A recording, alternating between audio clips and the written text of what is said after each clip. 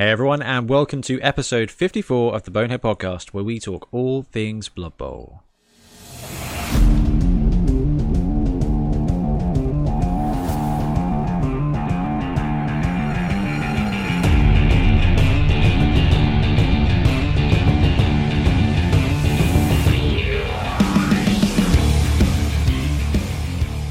Welcome back, I'm Ben, and once again I'm joined by Blood Tithe Ben. Hello. How you doing, buddy? You okay? Yeah, I'm doing really good. I had a week off, which was really good. Yes. Didn't do much hobby, but I did come back from the holiday feeling invigorated, inspired, crank some stuff out. That is incredibly useful. That's probably the best. See, time away is remedy. We have also got Tombstone Tournament 2019 winner and friend of the show, Sam Frenzy Garner. Oh yeah, how you doing? Really good, thanks, Sam. How are you? Yeah, not too bad. Like Ben, actually, I've had a week off, so I'm sort of reveling in my free time. That's wicked. So it's actually, you guys have got some busy life stuff at the moment, haven't you? I mean, Sam's just moved house into his new mansion, where there's a separate garage and 4 hobby rooms. I'm very jealous. It was a bit of a stretch. She won't let me convert the shed into a hobby room yet, so I'm working on it. I think you just need a 3D printer. Oh, everyone needs a 3D printer, Ben. I think that's what Ben did. Ben was like, right, I bought the printer, set it up. The noise and smell then got him relegated to the garage, I think. I think that was the caveat of buying it in the first place, was like, this cannot be in a house. Yeah. And yet we still managed to get a picture into the group chat last week of you with stirring the curry of an evening, making dinner with a pot of resin in one hand. Yeah, you pick up some bad habits, which you sort of have to double take and think, wait, no, this is a terrible idea. So I guess my question for you is, were you on holiday or were you just both in hospital? Because of your terrible cooking hygiene. It's ridiculous. Flavor. Yeah.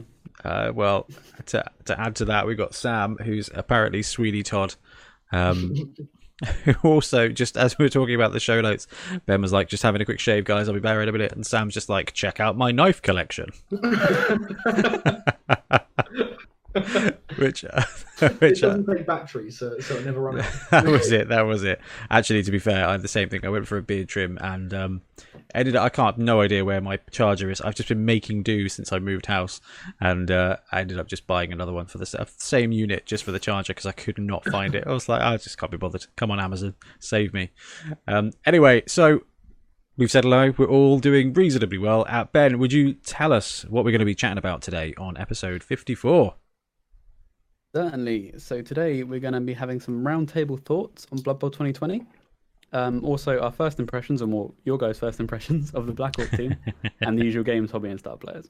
That's right. So we've had a good month or so of getting a few games of Blood Bowl 2020, seeing the reactions, listening to the reactions of the playtesters from the Warhammer website, which we'll talk about in a second when we go into the news segment. And thought it'd be a good idea to just talk through kind of how it's going, what we're thinking, what's good, what's bad, what we want to see coming for it. I know we did some wish listing last episode, but really just like what we're thinking about the meta and what we're hearing from people. And the second bit will be absolutely to have a bit of a medium deep dive into Black Orcs, because we've had a chance to get some games in. I've played with them, Sam's played against them, and again, getting some more feedback out there from the community and how the teams are doing. So without further ado, welcome to the show, and we will move on to news.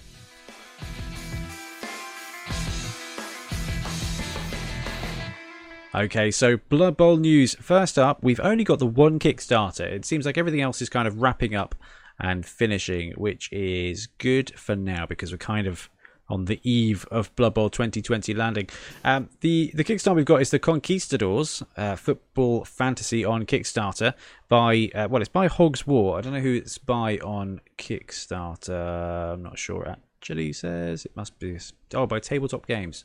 Oh no, it's just in Tabletop Games. I don't know. It's by Hog's War because we've seen this project before. We've seen this project before a couple of times, I think, or at least we've seen like previews of it. It is basically a mixture of teams. So there is a royalty team, there is a... What have we got? We've got a human team, an Old World Alliance team, and a nobility team. And you've got metal options and resin options. Price-wise, what are we looking at? Price €72 for a team, which is 66 English pounds. So human team's got an ogre, 4 blitzers, 2 throwers, 2 catchers, 2 halflings. I like that. They've adjusted to the new team build. I like that. Yeah. And 5 linemen, which is choose your 5 linemen from the 7 different models. Gets all stretch goals and gets a star player. The star player is pretty cool. The light allies or the Old World Alliance is about the same. You get 2 dwarf linemen, 1 blitzer, 1 runner, slayer. So they've built it all to work around the new teams, and you get, how many is that? 7, 8, 9, 13, 14, 15, 16. 16 players per piece, and that is in metal or resin. Resin's a bit more expensive at €77. Estimated delivery of May 2021. But let's have a look and a talk through of the style of the team. So you can see that you guys have got the show notes there. They are, the Conquistadors is bang on a name, really, isn't it? Yeah, it couldn't be more correct. Yeah. They've got the kind of Spanish Conquistador helmets. They've got the big Empire style ruffy feather, not feather bits, but puffy trousers and things like that. The wide brim hats. That's it. It's. I think the models are brilliantly sculpted. This is green stuff sculpting. This is old school. Yeah, these are pretty damn good for hand sculpted. Like, very good. I think so. So there's 7 different linemen. There's different blitzer models, different throwers, different catchers. I love that they've gone and done the dwarves and the halflings as well. Yeah, I think the dwarves look great. I want to see a full team of these. Yeah. Actually, the dwarves do look really good. They've got a little slayer in there. The blitzers, runners. Let's see a full dwarf team in this style. Although I've still got the FNAF team here. I need to finish another dwarf team. /start. Yeah, too many dwarves. You can never have too many dwarfs. Yeah, I thought you might say that, Sam. They've got some cool star players. So they've got some guy with peacock feathers all over the back. I mean, it's a lovely painted model. There's a priest. I think this tree man is quite intriguing, though. At 10,500, there's this tree man that looks to be made of like bits of windmill mixed in with a tree. He's phenomenal. That's a sketch. There's no model yet, though. There's no sculpt yet. There is not. No, you're right. Seeing that though. This is all stretch goals that will be coming. And the other star player that I find really interesting is the Rodolfo Pielgalina, which is one halfling riding on the back of another halfling who's wearing a chicken costume. Is that supposed to be the halfling who rides a sheep? Is that right? I think, I think that is probably supposed to be Rumbelow sheepskin. That's the one. It may even be Spanish for something like sheepskin, I don't know, or chicken. That's not chicken, is it? That's polo. Anyway. Living for Adolfo. Yeah.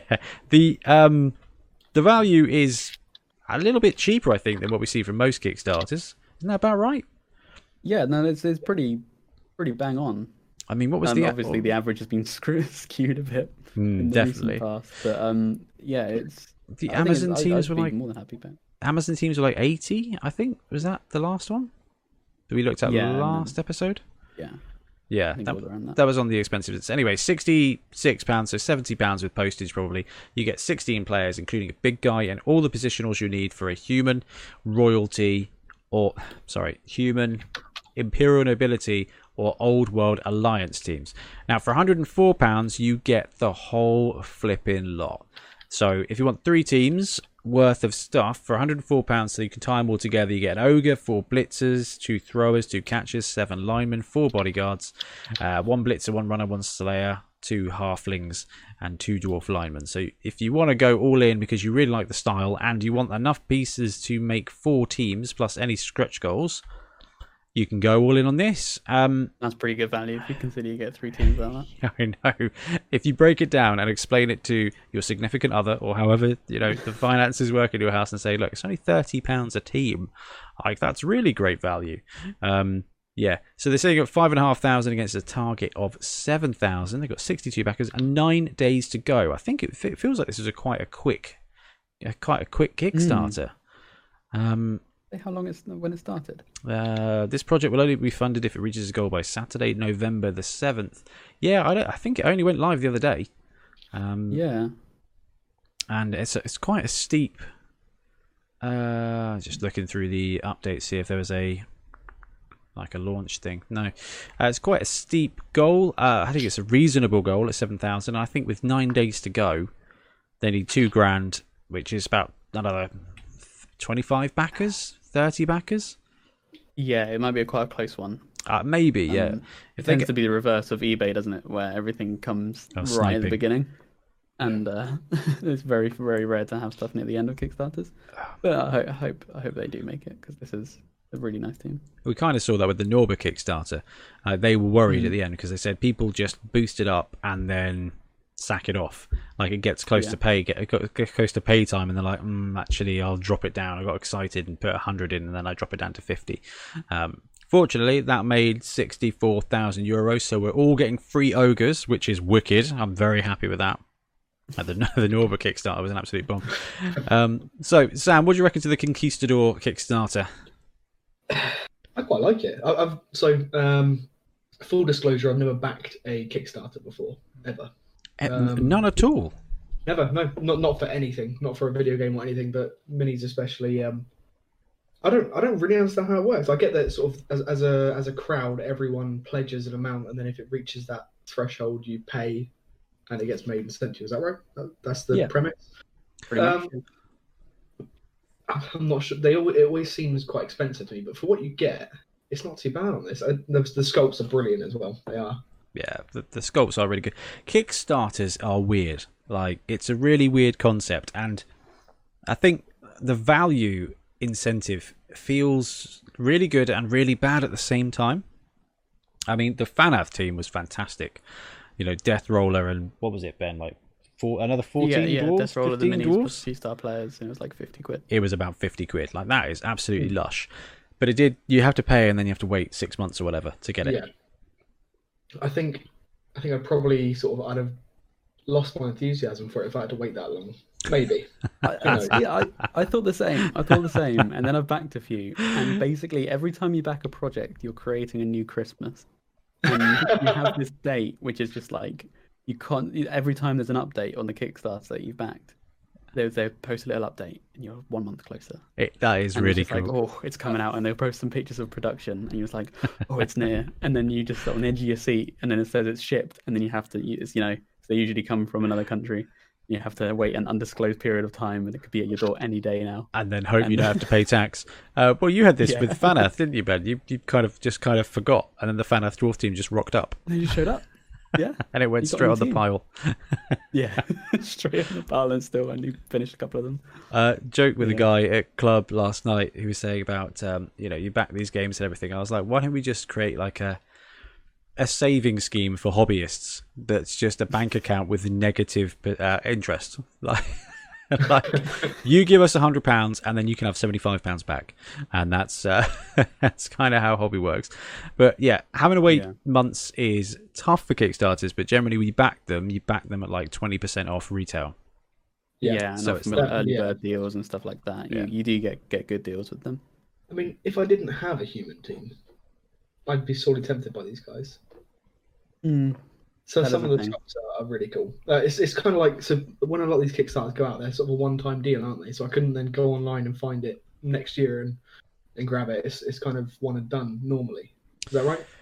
I think it's 50-50. I think there's a lot of individual ones that just go boom, but a lot of the other ones just use it to expand their range. So the Fanath one, you can now just go and buy the dwarves. I recommend that you do. To be fair, they're pretty wicked.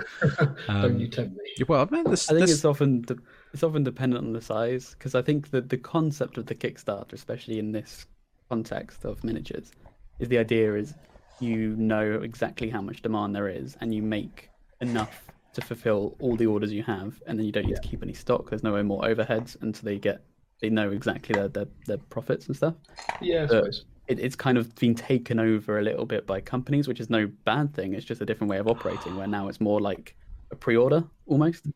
Yeah. Where it covers some of the costs, and we see it in the whole.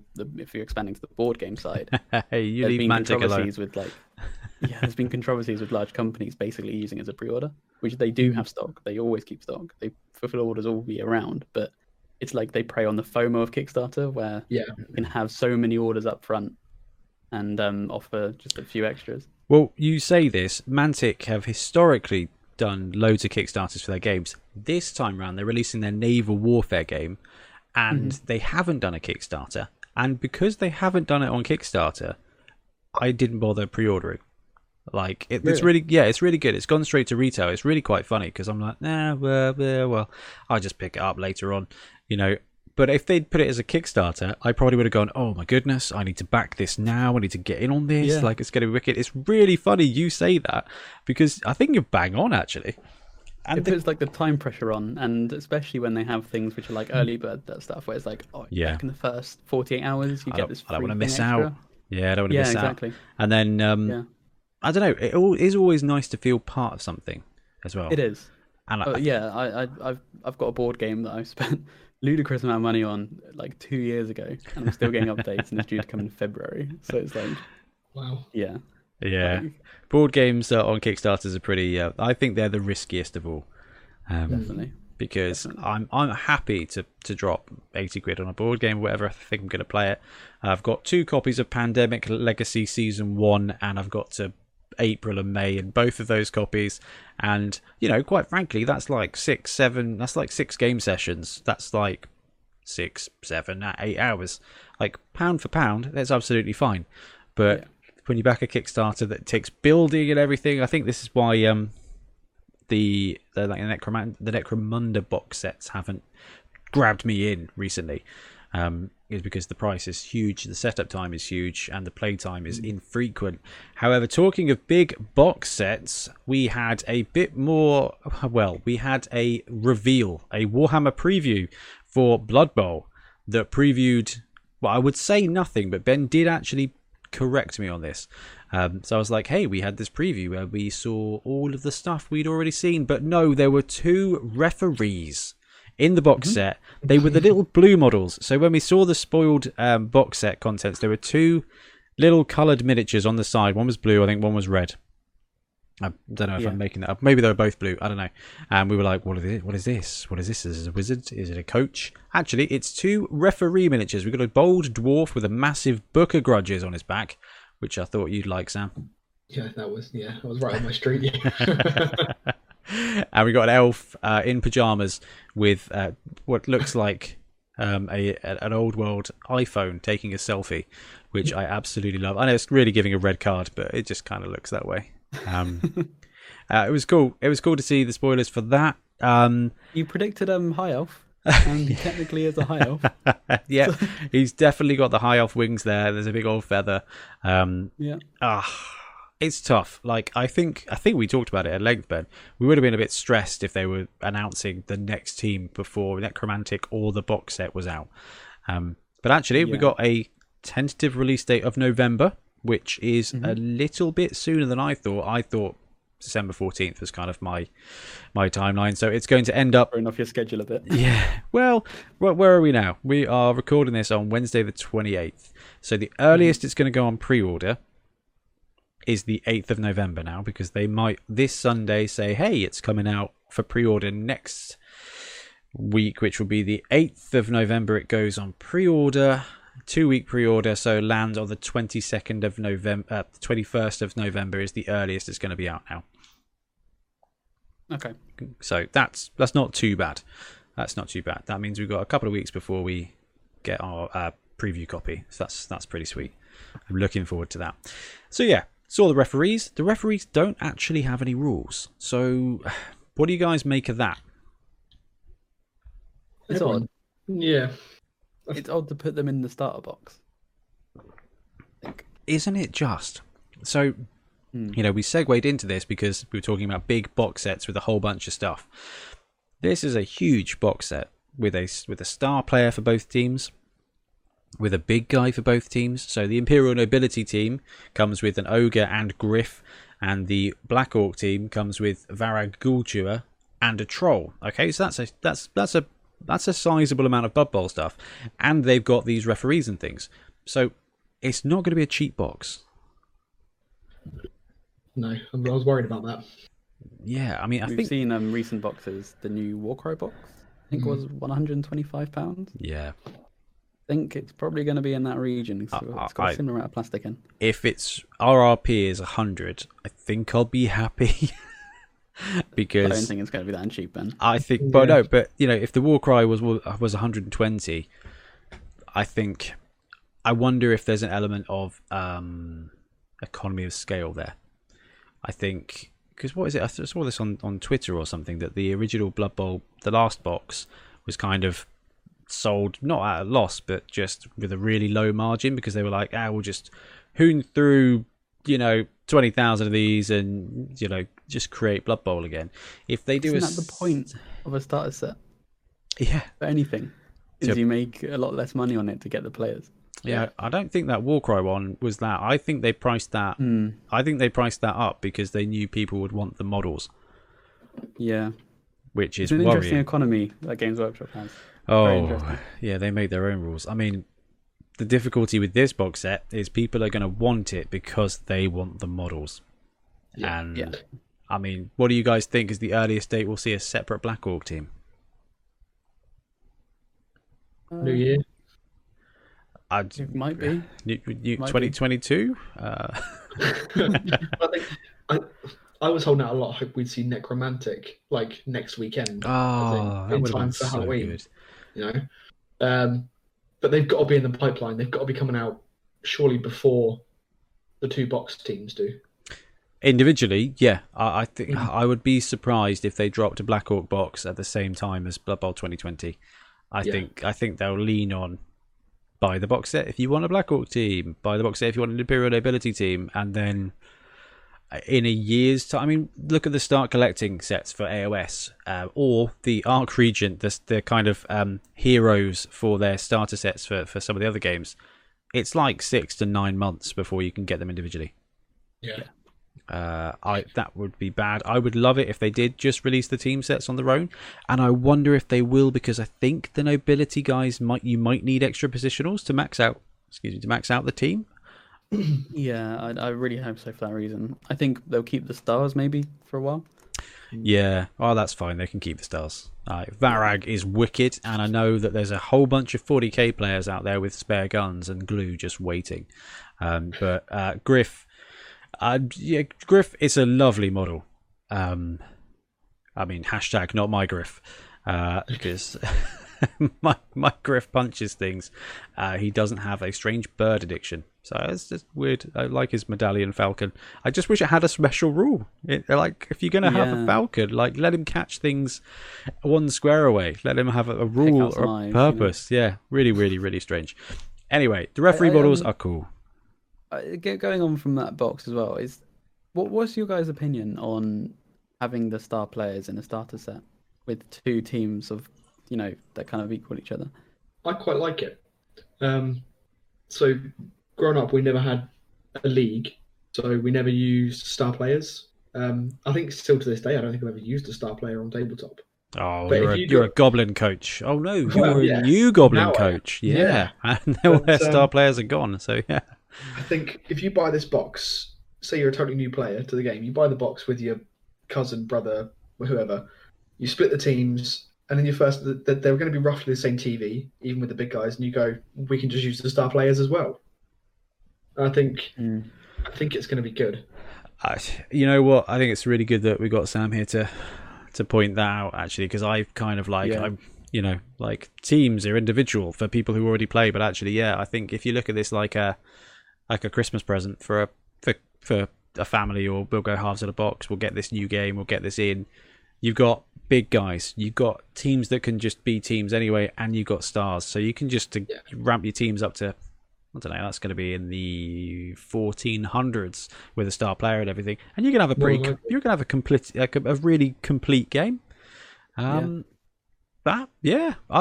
like that. I think it's unnecessary for kind of like the seasoned vets, but maybe Ben's right in that actually starter sets there to get people started. So maybe that just makes sense. I mean, Ben, what do you think of having the stars in there? Or has Sam convinced you now?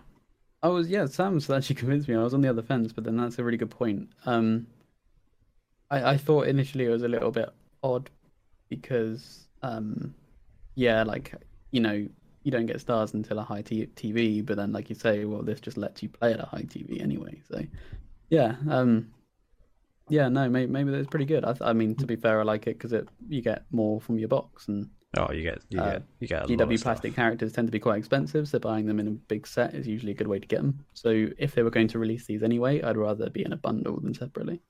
Even if this is 120 quid like the Warcry one, if two of you split it, 60 quid each. Yeah, 25% off. Yeah, you get a team, a big guy, and a star. It's not bad going. I mean, the troll, ogre, 15 quid, team, 25 quid, that's 40 quid. Like Ben says, £20 for a star is fine is Forge World money, but Games Workshop plastic characters is £25 to £30. So, and then one of you gets a pitch. So yeah.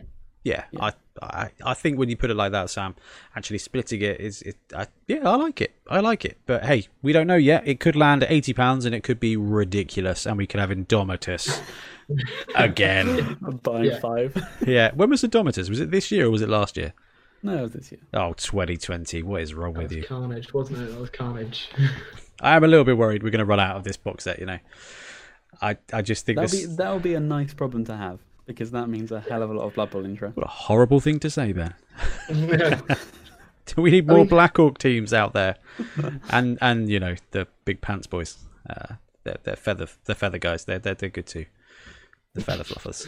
I'm sensing, I was going to say, I'm sensing not a lot of anticipation for the noble team there. No, definitely, I love them. I can't get over them. Ben loves them. I am mad for this Black Orc team, which is weird because it is not my playstyle. I think the nobility going to be really interesting to pilot, like really interesting to explore. Just going through their tournament rosters, going through their league rosters. It's like this team is different. It's worse than Bretonnian, and it's much worse than Human. But the Black Orc roster, technically much worse than Orcs, but still good fun, and it still plays like its own thing. And I think that new nobility roster is going to be a bit. It's going to be a bit blue player. It's going to be a bit blue magic with fend and wrestle and stand firm. I don't know. They've got 2 real control teams in that box, haven't they? Yeah. Oh, yeah. Love a bit of grab when you remember it.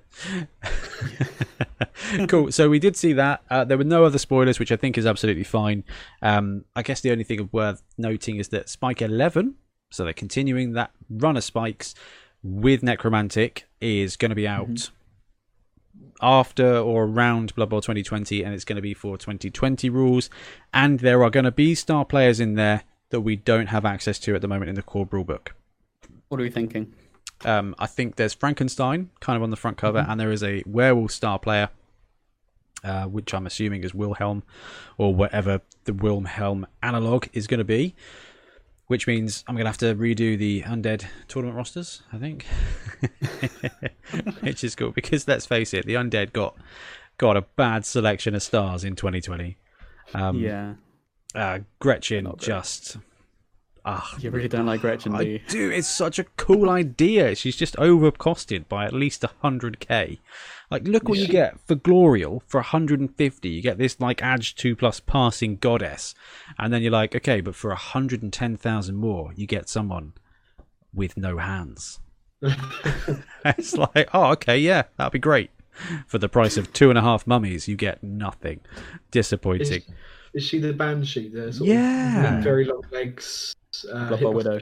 Yeah. It's got the does nothing special rule. It's really tough gig. However, Scroll the dwarf. I was filming the star player episode, and I got halfway through the video when I was like, undead have been literally shortchanged again with a tiny little dwarf who's dead, and it's got pick up on a 4+. Yeah, all right, it's got sure hands, but lol, Kemri.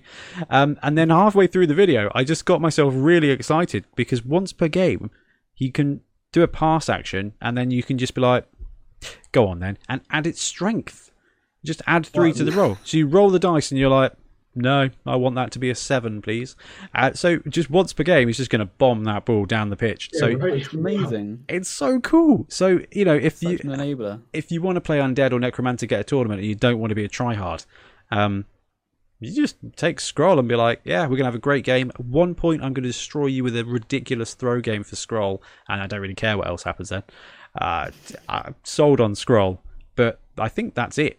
I mean, obviously, Grack and Crumbleberry, but I don't know. Seeing Wilhelm Chaney will be sweet, and Frankenstein, who I'm assuming is going to be able to play for humans because he used to as well. More mid-range stars. Got that keyword now, so he's going to be playing for more than just humans, right? If he has the Old World Classic? Keyword? Old World Classic would be. That's going to open him up to everyone. Yes, loads of people.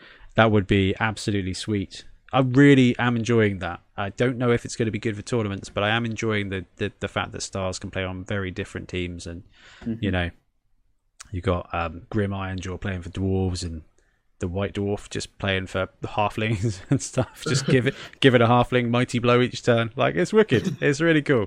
It's cool to see the builds. My current favourite build, which is why I'm painting up Glorial Summerbloom, is Dark Glorial.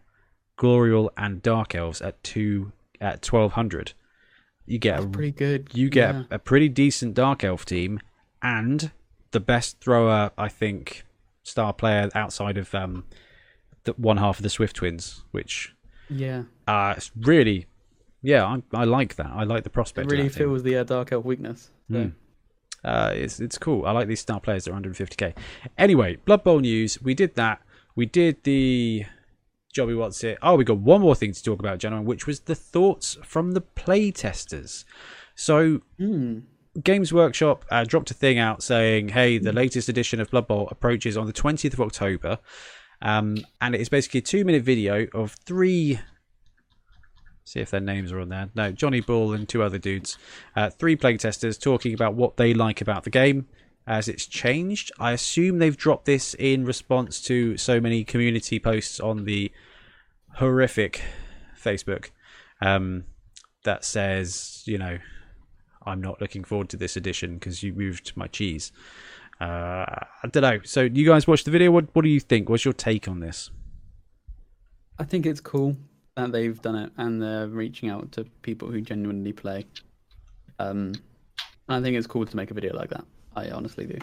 Yeah, I don't really have anything like much. Try hard as I might, I can't really say too much negative about it. I thought they were pretty cool opinions to listen to. I don't think there's a lot of negative stuff on there. There's a lot of people who said, well, they're going to choose the people who say the good things to put on a video for an advert. Obviously, yeah. And I'm like, yeah, but aren't they just highlighting some of the things that people enjoy? I don't think it's them adjusting. Like, yes, they may not be saying I don't like this part of the game, but you don't need to like all parts of the game. You just need to like some parts, and they're highlighting changes that they actually like. Because, you know, if they didn't like it, I am assuming they wouldn't feature in the video. So at least 3 people like some stuff. I love it personally. So there was that, which was interesting to see, and a bit of a random thing. I don't think I've ever seen this. It is really good that they have used playtesters who are regular players to the game, you know, around and about. That's really good to see.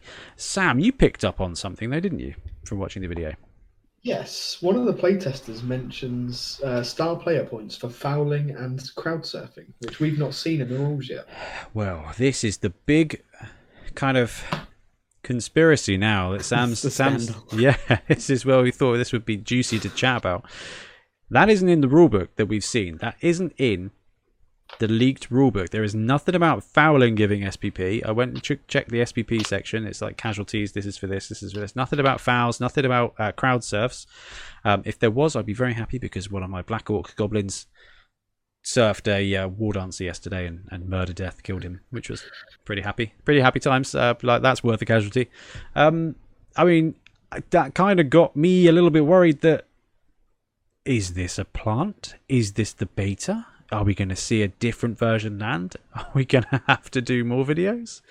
That would be such a galaxy brain move from Games Workshop to be like, outrage the community to beta test our game. You know, just well, no, let's test our game through anger and conspiracy. let's tone the 5G towers down a little bit. Yeah. It is possible that what they leaked could have been an early edition of a print thing. I think fair play if so.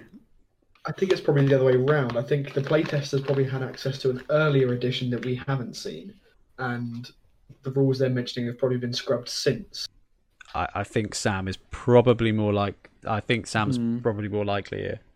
But that's not gonna, that's not ramping up the hype train. So GW have done the bait and switch here, right? We're going to see a totally different rulebook drop. There you go. Well, they did mention passing, so at least that's in the game. The passing stat. So at least that's in the game. I do like that theory, and I'm actually really on board with that. Where the leaked version is an early version. The only thing that sort of turns me off of it is that was like the leak we saw was like a printed book, and would they have gone through the whole effort to print a book that isn't the final version, and then go and tweak some rules in it? Yeah, and have to print again. They're sure they would be going off like PDFs or something. You would imagine so. Yeah, I mean, I don't know how printing works at Games Workshop. No, me neither. When we printed N-Gage, we got test prints of early versions to get the page layout and the colours and stuff like that, and then we adjusted that for the final version and got a final proof before we got the what was it, 100 books printed in a go. But I feel like Games Workshop, who have been doing this for longer than most new Blood Bowl players have been alive, probably don't need to bother. So yeah, interesting one. Sam, that was a heck of a spot. Quite frankly, if they want to change that bit and give SPPs to casualties and crowd surfs, I'm well on board. And I would say give it for chainsaws too. Come on. Yeah. Let's go all in. Does Stab give SPP? It should now. Yeah. Definitely. That would be wicked. Because SPP... everything gives SPP. Everything.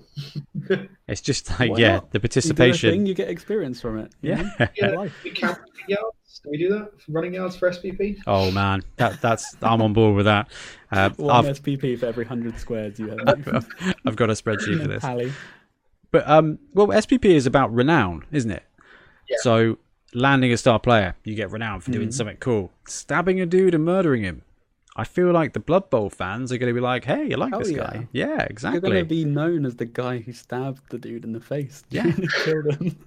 And I was allowed because it's Blood Bowl. Fine. Yeah, I like it. I don't know.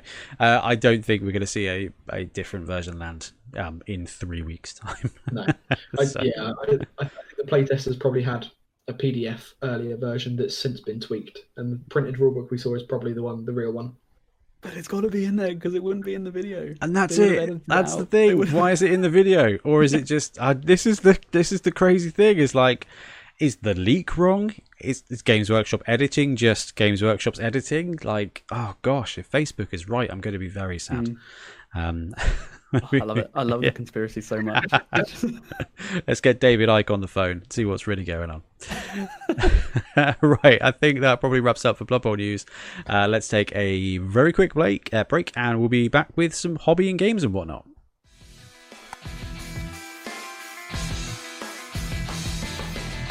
And we're back, and it's hobby, games, buying, building, and whatnot. So let's start with Sammy G, Mr. Garner. What have you been hobbying? Doesn't have to be Blood Bowl. I have actually been enabled quite hard, and got into Lord of the Rings, or was a Middle Earth strategy battle game. I think Ben, did you buy the Pelennor Fields and split it with Ian? Yeah, that's right. And then pictures floating back and forward on the group chat. And then I had a look at the rulebook and I was like, oh, they do dwarfs. So I went ahead and picked up a box of dwarfs and a couple of heroes. And yeah, I took a lot of time on these guys. Like the bases, I took a lot of care on the bases compared to what I normally do. They look really good, man. Really nice. All it was just Milliput, and Sophie quite graciously lent me her, what do you call it? The things you use to sort of dice vegetables and stuff. Oh, dicer. Yeah. Yeah. There's about 4 or 5 different shapes and sizes, and that's what I use to press the Milliput to get the crabs. It works really well because you get really even lines. It's brilliant. I mean, looking at them now, the one that I did by hand is, I think I prefer it. It looks more sort of, well, natural, handmade kind of thing. But then rigid, straight, angular stones, it's a dwarf thing. Mm-hmm. So I think the press worked quite well. Yeah, Mass produce them, you know. Yeah, exactly. You really smashed them out as well. It's been great seeing the progress updates. Cheers. Well, I took ages on the first one, just sort of working out exactly what I wanted, and then sort of doing one colour, and that's done like that, changing it. But now I'm sort of in full swing. Brilliant. No, that is really cool. And of course, you've got your goblins on the go as well, which I got to play against the other week. Yep. I've not touched them yet. So there's only really room on my hobby desk for one thing at a time, and I've got no actual storage for the dwarfs yet, so they can't go into storage to get the goblins out. So tell me Milton hasn't already tried convincing you to get a whole bunch of magnets and things. Oh yeah, that's what I did for my Age of Sigmar one. I've got like 1,500 points of orcs. Oh, sorry, bone splitters in a magnetized sort of case box thing. Quite funny. So recently, Duncan released a video about his magnetized storage. I've had a few friends and like some other group chats been just like, "Oh, have you checked out this video? This is awesome storage." And I was like, "Damn, my friend Milton's been doing this like since before you were born." Milton's been selling other people on Green Stuff's World metal sheets for ages. I've got a bunch of them for that reason. Well, I used them for team trays actually. Yeah, which were really cool. The only thing I don't like it for is mainly Blood Bowl. 2 models with magnets under the bases. If you lay them down because they've been knocked down or stunned, they just snap together. It's a force. And I don't know about any of the models in particular, but the undead white, where the contact point is that tiny vertebrae. Oh yeah. When the models snap together with some force like that, he just breaks in half. Yeah, that. To be fair, the undead team, several of those models are literally held together by wishes. So that's asking for it. I hadn't even considered that. I'm thinking magnetizing Blood Bowl miniatures is brilliant because if you use a poker chip for ball like the Bonehead tokens we've got, it's wicked. Just snaps to it and you're having a great time. But I hadn't considered. Maybe you're just playing wrong. Maybe, clearly I am because all my players end up on the floor. And that's what about you, Blood Scythe? Yeah, I've done quite a lot. So I had my week off. Didn't do too much in that, but yeah, when I got back, I started painting out some Warcry, which you mentioned on the Wednesday show. Did that was on Whip Wednesday? I think I've got that towards the end of the video. Oh yeah, you did. I've got one here, but I mean the lighting's rubbish here. The really lovely bits of freehand. Yeah, well, it's only minor freehand, but yeah, it's. They're really fun. Like it was just something. It was a project that's kind of like.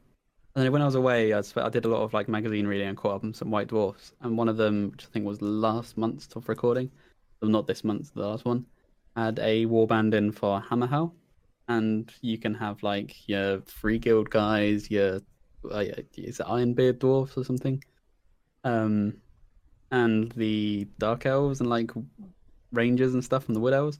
There's all that Cities of Sigmar mix, basically.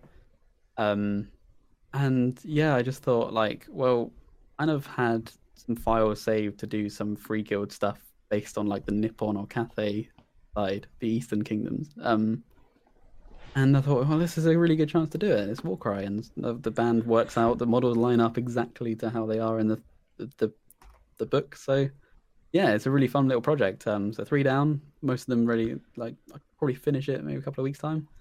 It'll be good fun to play some Warcry, because along with all the other games, Middle-earth, Blood Bowl, Underworlds, all these games that we're discussing to do on club nights. And this is also a really big way to stick it to the whole killing the Warhammer world. Ben's like, right, Games Workshop, you've killed Warhammer Old World, so what I'm going to do is I'm going to print models based on a faction that was never released that you've now killed, and I'm going to use it in your new game. You're like semi talked about but not official technically. Yeah, and I've printed. Yeah, you're right. That's the soy latte of armies. I think it's fantastic. Hey, AOS is vast. They made a point of being that anything exists in AOS, so these exist in AOS. Yeah, I think that's cool. I'm just really impressed with the bits of painting. I think it's a cool looking. I want to say team. I always want to say team. I think it's more of a warband in this, isn't it? They're still a team. They're a team. They work together. They have coaching sessions. They talk about their feelings. Yeah, I've also on the printing side, You know, we've been talking a lot about them. Oh yeah. Literally today, just before recording, got my Grack and Crumbleberry ready to go. They look really cool. Yeah. This one is from the Kraken Fantasy Stadiums, which we've talked about a lot. They had he's a referee, I think, but he has nothing really to symbolize a referee on him. And that was just something I knocked up on Hero Forge, which is good fun. Hero Forge is really cool. I played the other day with some chainsaws on there. Yeah. That's like, there's someone, I can't remember, one of the guys who mentioned on the videos, commented and says, like, I make my star players in Hero Forge. And I'm like, that's genius. Yeah, when you can print them, like they're pretty pricey per mini, like considering that was like $8. But like, you know, I can get a bunch of them, and if people want some, I can give them out, and then there's a lot of people gonna have them. $8 is a lot less than the $30 it would have cost to have them print you one. Yeah. I mean, exactly. all right, there's running costs, and they're 200 and something pounds it costs to get the printer in the first place, but still, like you said, unlimited crumbleberries. Yeah. And I mean, if you go by the them. yeah, if you go by the list spam I've been doing, that you need some Grack and Crumbleberries. Although the Dark Elf team list came out today, and I've had loads of people say, "There's no Grack in this. There's no Grack." No, there isn't really a great Grack and Crumbleberry Dark Elf list. When you've got Gloriel at 1200, like 1250, 1300, yeah, you can fit Grack and Crumbleberry in there. But at that point, you might as well take Roxanna, or like you say, there's the Dark Gloriel build, or Gloriel and Willow. At that point, get some cheeky Strength 4 sidestep in there. There's some good stuff. Actually, you could probably get the Swiftins as well. That's the problem with the big values, and you get so much. That's wicked. No, there's some great hobby going on there. So yeah, we've got Whip Wednesday out now. So every Wednesday we just put a little video out of what I've been working on hobby wise, what the guys in our little group have been working on, and submissions from you guys. So if you want to share with us what you've been working on, drop us an email, theboneheadpodcast@gmail.com or ben@boneheadpodcast.com, and with some Whip pictures, tell us what you're working on, and we'll see if we can't sneak it into the video, because it's just fun to do. It's just fun to see what everyone's working on. We saw a Mortarian this week, which I thought was pretty awesome. From Zephyr, just like snuck it in there. It's like, hey, working on some undead, and by the way, here's Mortarian converted with extra guns. I was like, Zeph. He's done some great knight stuff as well.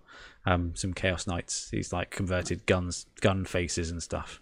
It's really cool. And of course, everybody's loving watching Ian's giant progress, which has inspired me to finish off my oh gosh, what's the new big troll giant called? Oh, the Dankhold. The Trog boss. So for the Snotling team, this is my hobby. I got some mushrooms from Reaper Black and a wizard model, which I just couldn't resist.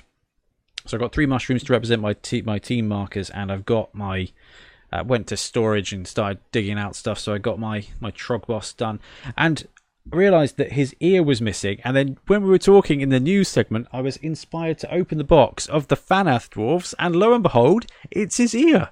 I'm like so excited. Really? Yes. So those of you watching on YouTube will see me in the middle of the news segment just like light up with pure glee that I've randomly found his ear. And the only reason I did that is because we were talking about Fanath. I would have had to buy another Trog boss just for an ear.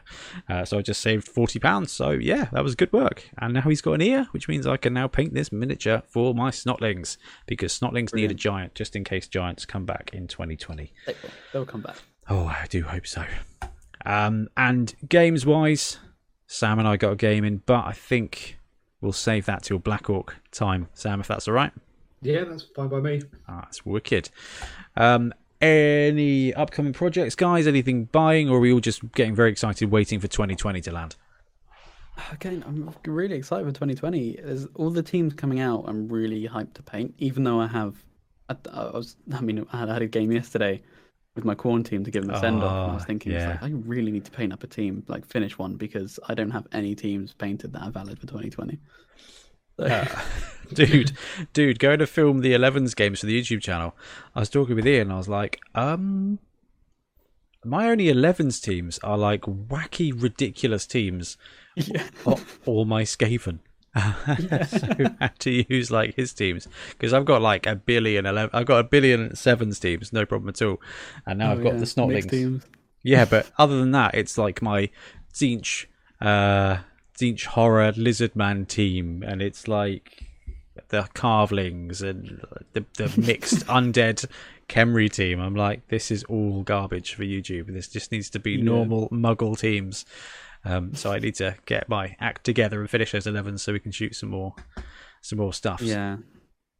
Looking forward to painting up the nobility, because I think I'm going to probably run them in the new league. Oh, that's very exciting. I'm really interested to see how they play, and the team looks lovely. I just, there's something about these Black Orcs, I don't know what it is. It is a subpar team, and it just, I don't know, it's just, I like the challenge there. I think it's really cool. Right, shall we move on to our little roundtable discussion about Blood Bowl 2020?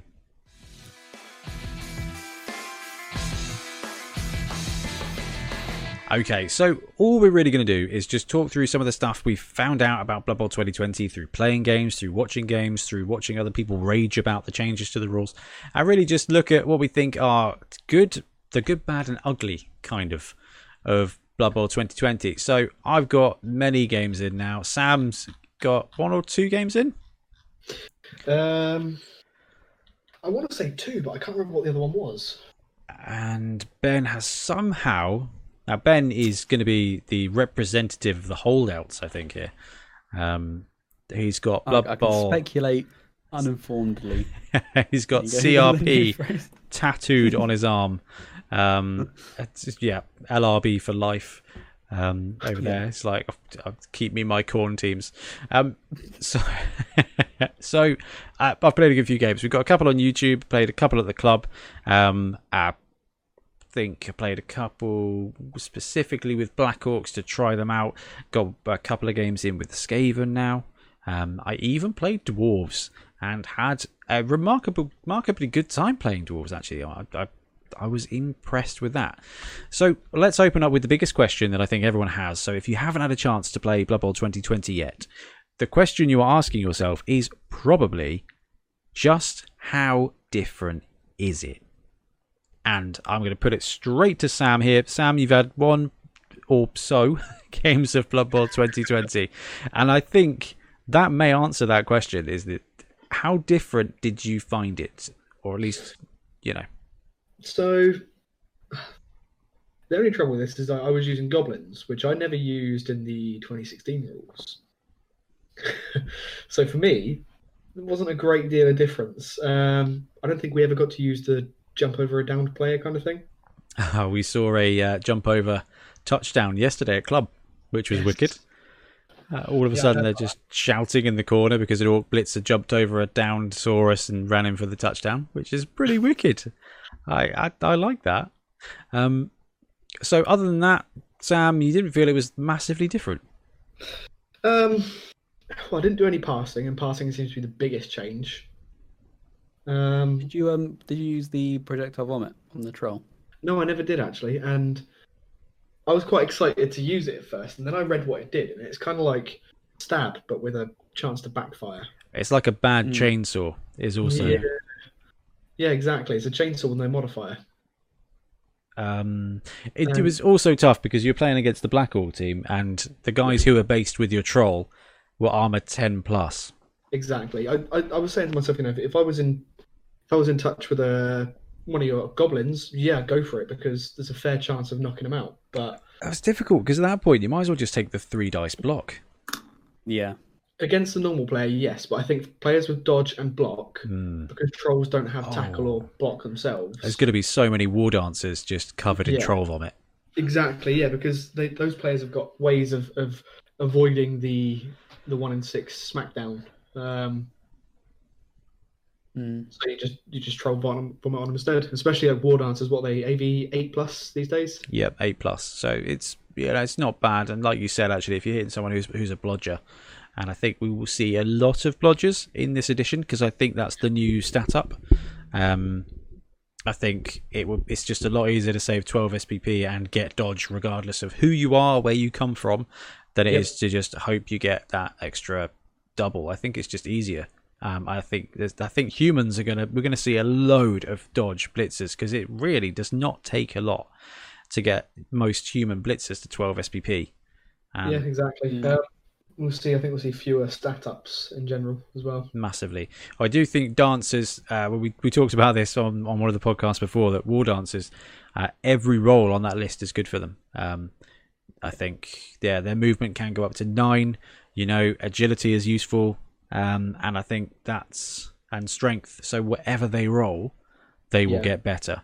So, and it does not take long to save up 18 SPP on a war dancer.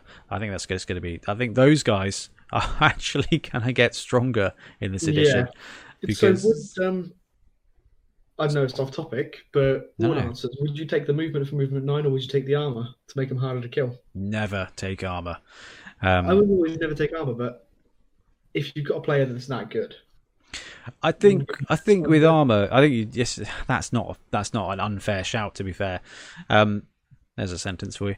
But yeah, I think once you're down the line, if you've got a real pro war dancer or a pro gutter runner or something taking armor once they are already Edge 1+ or something, then yeah, actually keeping them on the pitch is going to benefit you massively.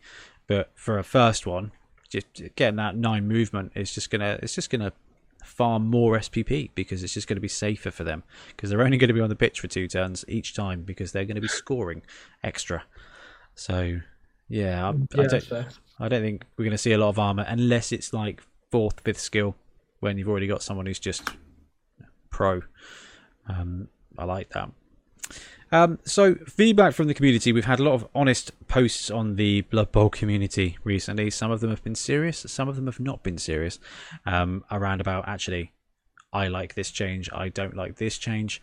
I mean, have you seen anything out there, guys, that's trending really positively or negatively when it comes to the 2020 rule set?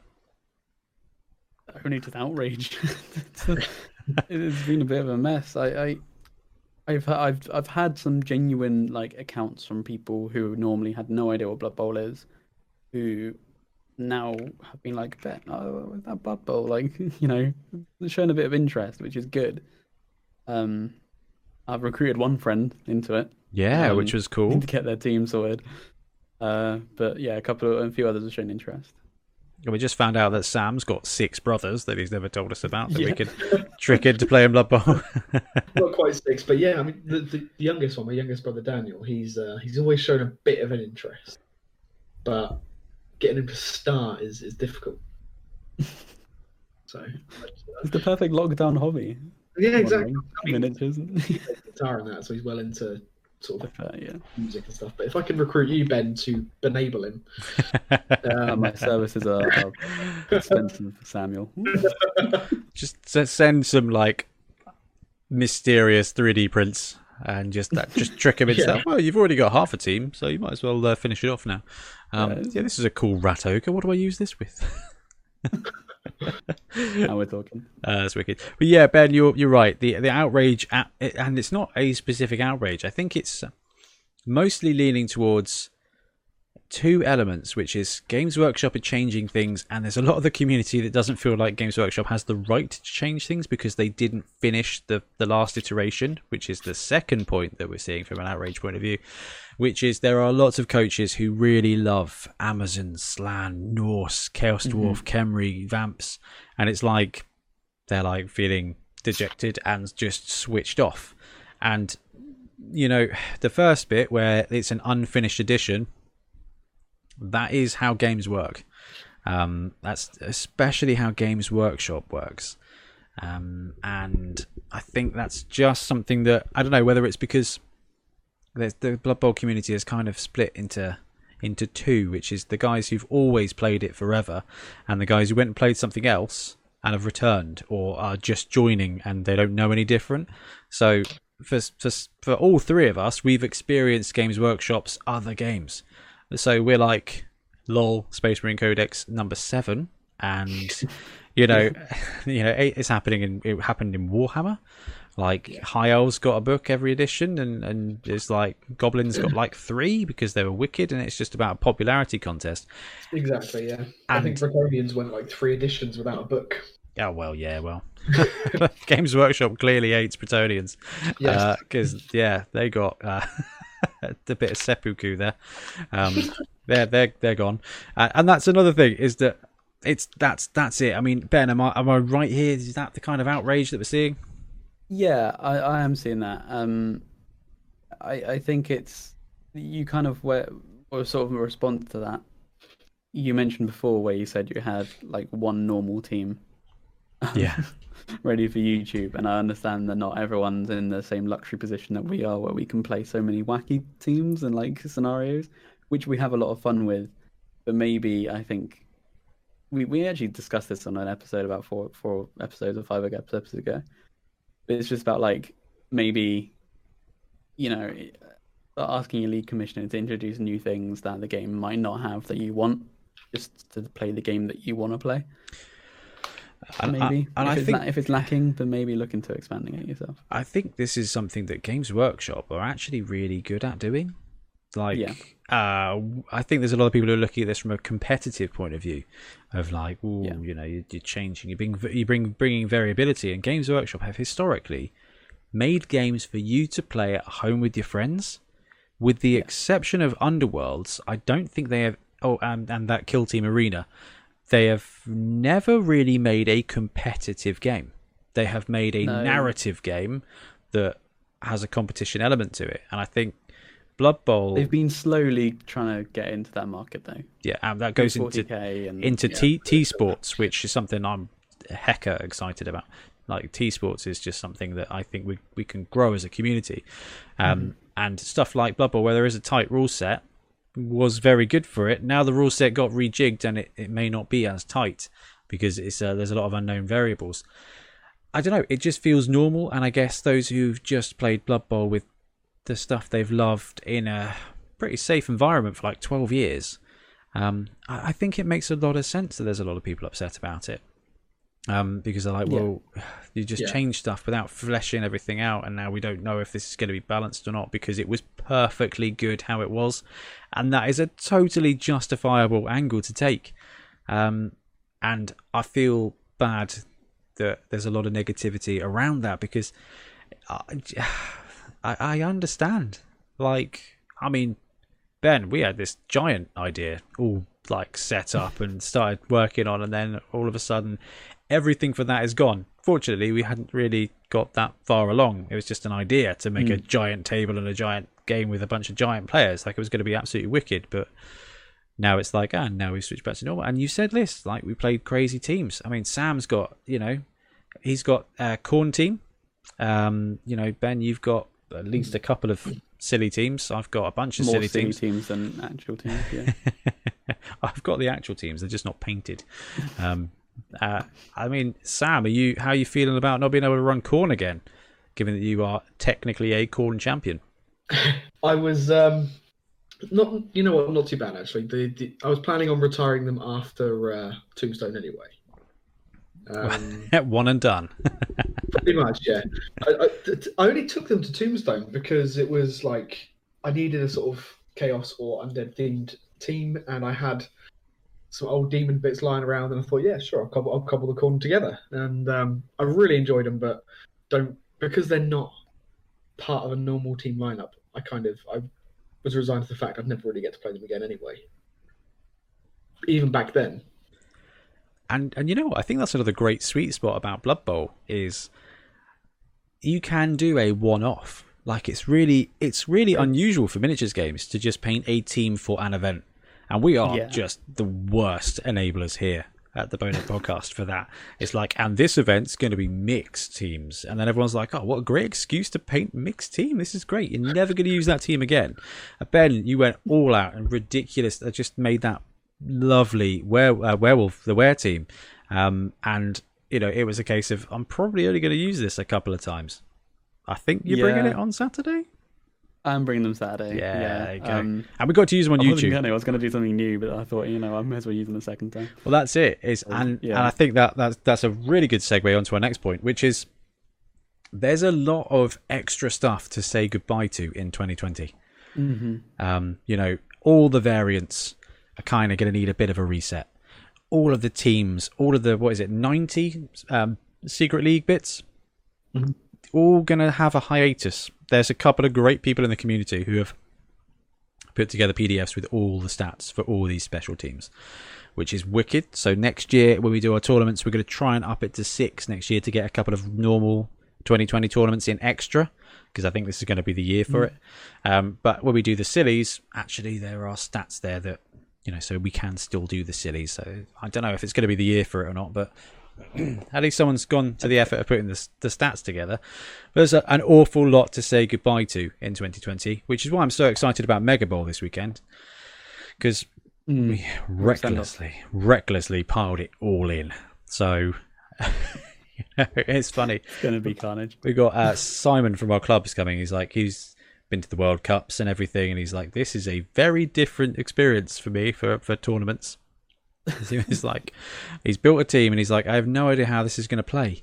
I was like, what team was he running? I think it is Lizardman and Wood Elf hybrid team, mixed team. I know, right? I know. He was like, yeah, I have no idea if this is going to play the way I just don't know how this is going to play. I'm like, Simon, that's the point. That's the point. You are going to run this team. You're going to come up against someone's Amazon Bretonian team, and you are playing 2 unique teams you've never played before, and you will never play again. This is all for the puzzle. There's no learning. It's like doing. I've got to stop referencing card games, but it's like doing a draft. You suddenly have like a deck which you haven't used before, and you've got to make it work. You've got to figure out what you're doing, what they're doing, and yeah. I don't know whether it's the comfort of you've got no opportunity to really learn how to win. I don't know whether it's that, where everyone's kind of on a pretty even footing. I mean, we saw this with Hangover Bowl, the Sevens event that you ran at our club. I mean, Sam, what did you end up? What did you run? Wood Elf and Chaos. Oh, see, that's cool. Have you ever run a Wood Elf Chaos team before, Sam? Outside of BB2 on Steam. Nope. Exactly, and it gives a great opportunity to that. And I'm looking at our tournament spread for next year, and Bonehead Bowl is mixed teams, and I just don't know whether it's going to be the right thing to do this year, because we're going to be only sort of 6 months into a new edition, and is it going to be too much for people to learn? Because maybe that's it. That's why I'm looking at next year, and I'm thinking, I don't know if this is the year for all the silliness. And I still go with it still. No, I reckon go with it. People are going to have their legacy teams from last edition. They want to give a rollout on the new edition and try them out with. So if you've got a mixed team that you took to Mega Bowl this year, and then you want to try it next year with the new rules, you can do that. All right, I'm sold. Sam is more Bonehead podcast than we are. Yeah, the thing is, for me, is like we had club night yesterday where it's all 2020 rules, and it's like, what's this do? How does this work? And then we're going to go to this tournament where we're TOing, and it's sevens, mixed teams, special teams, secret league teams, and Blood Bowl 2016. I'm like, oh man, I really hope that this PDF is legit, because I don't want to learn a third Blood Bowl game in 1 year. And turns out none of this works the way it's supposed to work. So those are kind of the concerns that we're seeing out of the community. Is there anything for you guys that you actually really do like and are really excited by, and or have discovered that's better than you thought? Yeah, for me, it's the concept of growth that this edition offers and represents, in the sense that that was not English, was it? Yeah, it was freezing. Like off the pitch or off the pitch. That was. Yeah, that was. You're hired, Ben. Yeah, okay, so basically the idea that the game can expand in a much smoother way than it used to. So I said a couple of episodes ago, like, the keyword stuff with the star players is really cool, and the teams. That means that now you can bring something new in and everything just fits. Coming from like a software developer, it's like having like a class that just like works everywhere. It's just really neat. I think the where we've seen 2 brand new teams on release on the box is really exciting. I think we'll see some newer stuff. We've had like 4 real brand new stuff. 4 new teams this year. Yeah. Old World Alliance, Snotlings, Imperial Nobility, and Black Orcs. and an adjusted Necro team and an adjusted Underworld team. They're not afraid to go into new design space or slightly adjacent design space, you know. And they said that on the video they'd released. They said about new stuff coming, like new teams, and things like that. Yeah, I think you're right. And tick for me, very big tick there. Sam, what do you reckon? I was just going to say, going on from what Ben said with the possible new teams and stuff, I think that the teams that we think we're going to lose, like Amazon and Norse, I think that we'll see a resurface. That they'll get given a new name and re-released, maybe maybe not in the new year, but certainly down the line. I had a good chat with my opponent last night, Richard, and we're talking about things that may come to pass. And we're talking about Amazons and the fact that everyone's got dodge. In the Wood Elf Spike, there was talk about a Dryad team. What if actually what they bring in to kind of sidestep the Amazon kind of trope, which is maybe not the direction Games Workshop want to be because it's IP loose and not always tastefully done. If they drop an adjusted team that turns out to be a Dryad team, you know, that's mentioned in the Wood Elf Spike, and actually everyone having dodge on that team might make sense because they're kind of dodge sidesteppy kind of guys, and that turns out to be the team that replaces Amazon. You know, you kind of gone the kind of way that Nobility's done, which is we've got a new team, but it ticks a lot of the old boxes of the old team that was, but actually it's got its new identity. I think you're right, Sam. I think there's a very good chance that those teams we don't see right now will come either adjusted or in a new version, like with the Nobility. Yeah, so certainly with Norse, I think they'll lean more into sort of Chaos Marauder territory, give them some specific Chaos Tribe name or something. I mean, Norse, all the good bits of Norse are kind of... It's kind of just an amalgamation team. It's like the Old World Alliance of teams. It was like the original Old World Alliance. You know, you got It sort of feels like they had loads of ideas left, and they put them all into one. And this guy's angry, and this guy's slightly angrier, and this guy's slightly angry but has Dauntless, and this guy's got pass. What? Why has that guy got pass? Norse have just got too many positionals. Although I'm going to say this for me and for Ollie Current. We do need the Yeti back because the Yeti is just wicked. Although Claw got nerfed, the Yeti is still wicked, and I would like to see that positional. But of Norse, that's the only thing I think that the game is missing out because of. Not the Ulferners. Oh, I do like the Ulfs though. Yeah, you're right. They're just fast Black Orcs now, though. You know, everything is comparable to a Black Orc now. Is that right? But basically, although Black Orcs can't take Frenzy because they got Grab. And I tell you what, I was playing my game last night and I was like, I really want Frenzy on these guys, and they can't blooming take it. Yeah, I hadn't thought about that. It's very sad. All for artists. I don't know. I think there's some cool ways they can go with Norse. There's some cool ways they can go with Amazons. There's cool stuff they can do with Chaos Dwarves and with Khemri. And vampires especially. Please give us a big guy. Please give us a Vargulf. Just create a plastic Vargulf kit for Blood Bowl and bring in a star player Vargulf that can be taken by Undead and put them both in the box. Games Workshop, £25 to £30. Every Undead player is going to buy it. Every Necro player is going to buy it. Every Vampire player is going to buy it. And every AOS Madman is going to buy it. So, if you'd like some money, Games Workshop, I suggest that. Because, you know, big guys are great. Big Vampire big guys are great. And Undead players, there are many of them. We saw that on the Whip Wednesday. There's like 2 or 3 Undead teams being painted up at the moment. And Necro's about to land. Speculation thought. Go. Like the same the Vargulf. I can imagine them doing a ghoul team. They do like their fleshy quarters, you know? Revitalize the vampires into vampires and ghouls. And maybe that will be the dodge team. Yeah, that could be. Yes. That would be wicked. Yeah, I mean, that's the cool thing is now they've done a Snotling team. They could just individually single out player types or part of the background that they really like. You know, a Hobgoblin team. Let's have a Hobgoblin team. I mean, was it Bonehead Bowl, Summer Sorcery, or Lockdown Bowl where there was a Hobgoblin team that just ran rampant? It might have been Lockdown Bowl. But that was wicked. It's just like it. It's just so cool. Like there's so much lore in there, and Hobgoblin team. Oh, come on. Some stabby guys, some stuff. Oh, that would be wicked.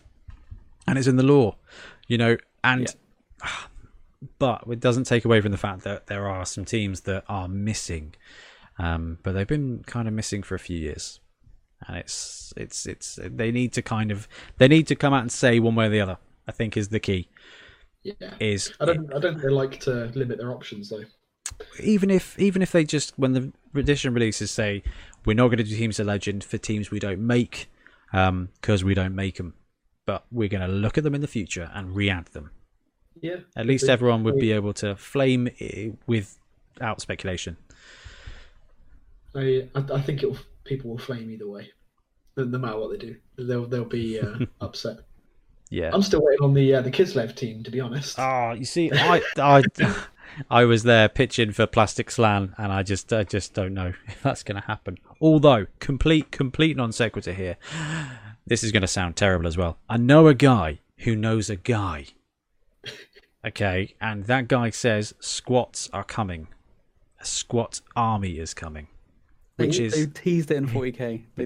They'd had a teaser on the Warhammer community. And yeah, apparently this guy knows a guy who works at White Dwarf. And he's like, yeah, squats are coming. And if they're going to bring squats back, they've brought back Zotes. Why can't they bring back Slan? Get rid of this Kislev nonsense. Frog's gonna frog, yo. And it just makes a lot of sense. And you don't have to make him any good. You don't even have to boost it from how Leap is right now. Just make him 10k cheaper and let people jump to their death. At least, you know. I always saw Slan as part of Lizardman, as they were in Fantasy. They were part of the Lizardman faction, weren't they? Yeah.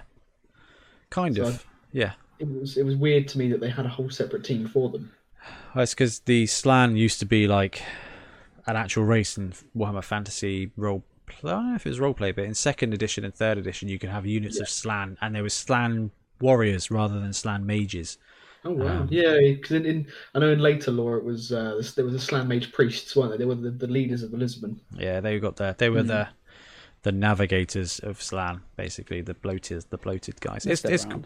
Yeah, anyway, Slan would be wicked. There's a lot of stuff they could do, but I think the people just want to know what the deal is now, and I don't. As we get closer, I'm not sure we're going to get this team of legend. And I think it's probably from what Sam just said there about the fact that they're really driving into new space, and then I know that you're there as well, Ben. That if we don't see Team of Legend, I think we can pretty much draw a line under 2016, and then you are really playing a new Blood Bowl rather than the old world, and that's interesting. That's interesting. So other good bits for the game. I love the new teams. I love Brawler as a skill. Naturally, that's good. I really like the SPP system. As we're playing games, we're seeing how that's going to work, and I really like the way that's going to develop. It gives the players much more control over what you do with your guys. And as a league commissioner, I like that. It's going to take a bit of work to teach some of the more casual players how it works, because historically it was roll the dice. Now choose this cool thing.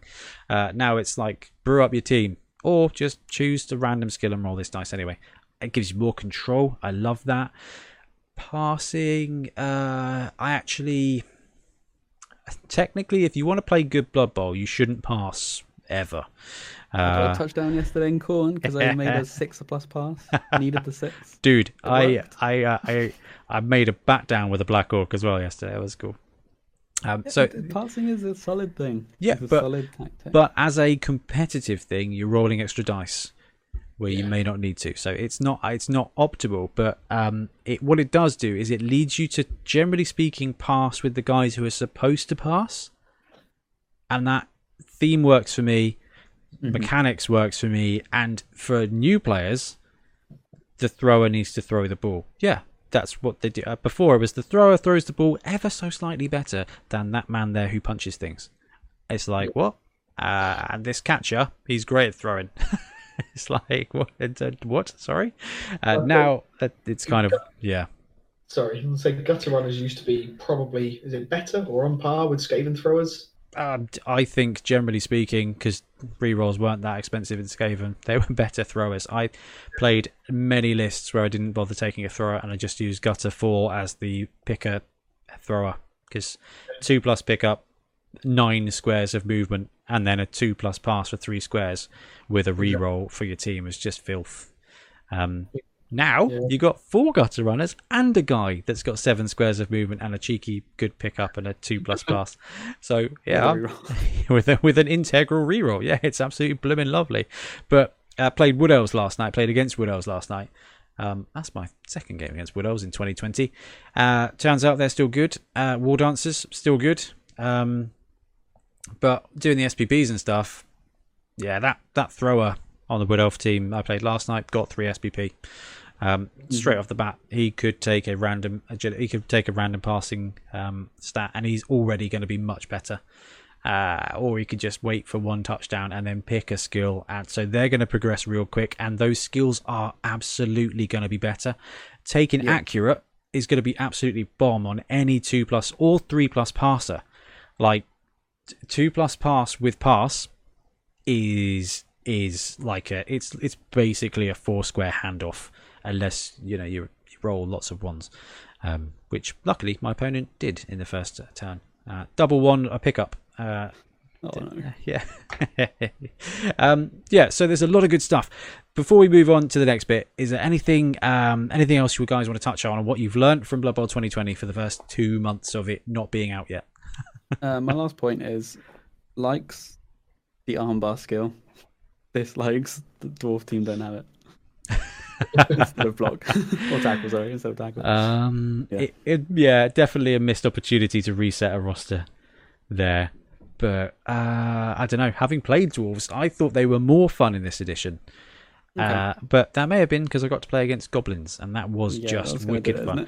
And if you watch the YouTube video, I don't think I played like a dwarf. I think I played like Skaven because I side caged. An honourable dwarf. I don't know if I was just playing suboptimally. I did only win 1-0, so I don't know if that's good or not against goblins. But yeah, anything for you, Sam? Nothing I could think of. I think there should be an honourable mention for the troll in our game. Who nearly got away.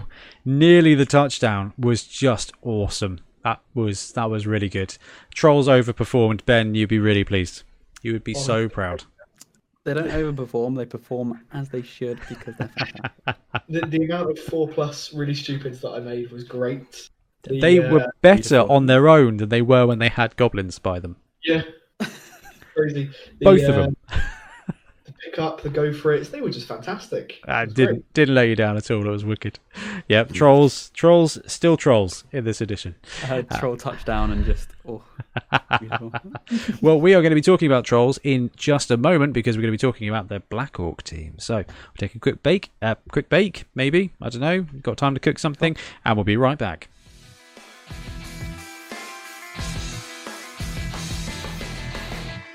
And we're back, and it is time to talk about Black Orcs. So we've had an opportunity to play several games with them, and we've had an opportunity to play against them, and now we kind of get a better idea of what the skills are, how the team plays, and what development looks like for them, and how they kind of some lists in tournaments. Actually, we're in a much better position to talk through Black Orcs. I'm not ready to go and do a Bonehead Basics just yet. I think it's going to be a little while.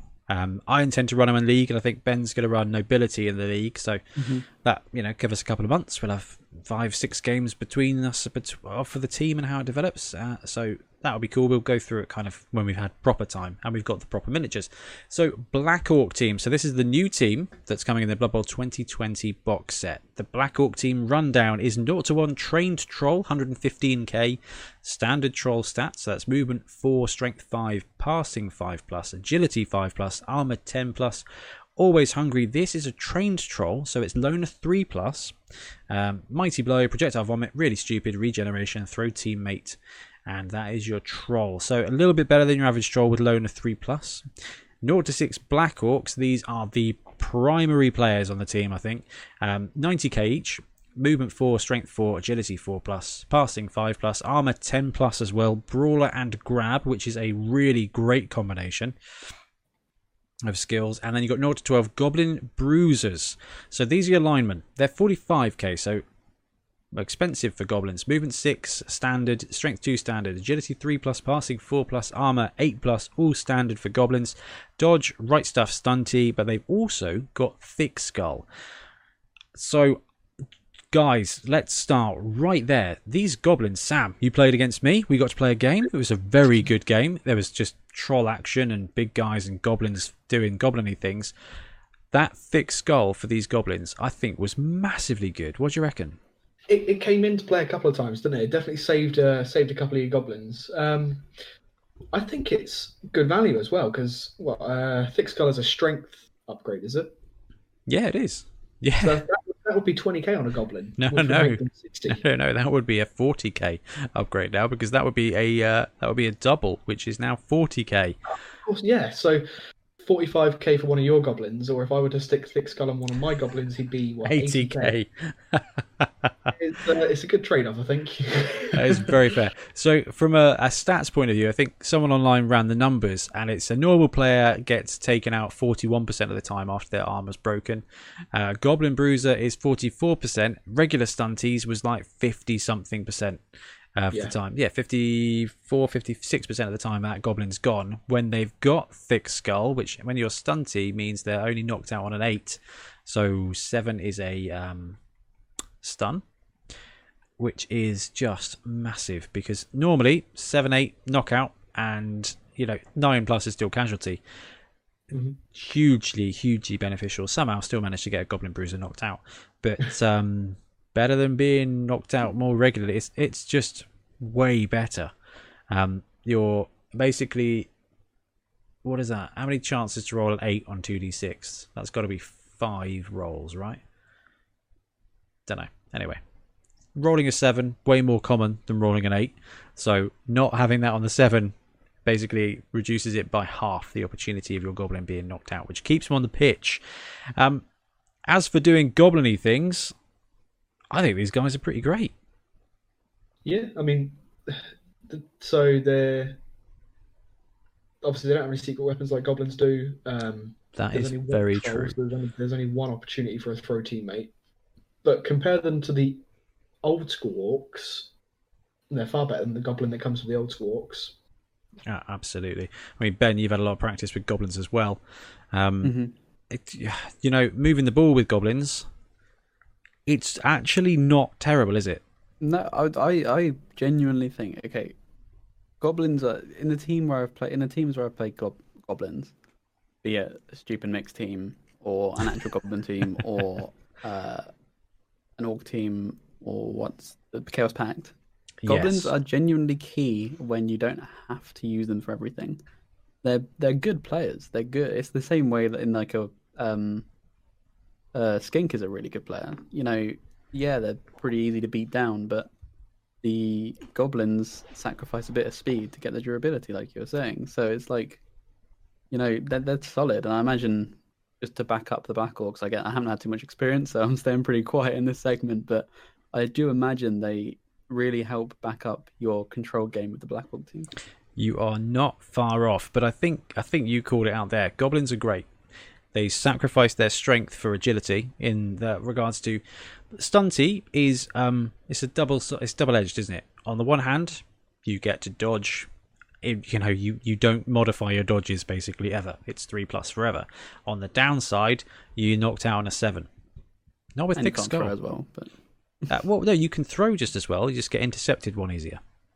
So that's good. I thought it was -1 to throwing, wasn't it? It did used to be. That got better. Oh, that got better. That's actually a massive change. Yeah, so they're passing normally, but you get but anyone trying to intercept it actually gets +1 because the idea is they're just lower to the ground. Fair enough. I think. Sorry, Sam. You carry on, Sam. Did they integrate the stunty -1 to pass into the passing stat for the stunty players? You would think so, but their passing is better than Dark Elves, so I don't know. It's not better than Dark Elves. It is exactly the same as Dark Elves, which might actually hurt more. What's that? Yeah.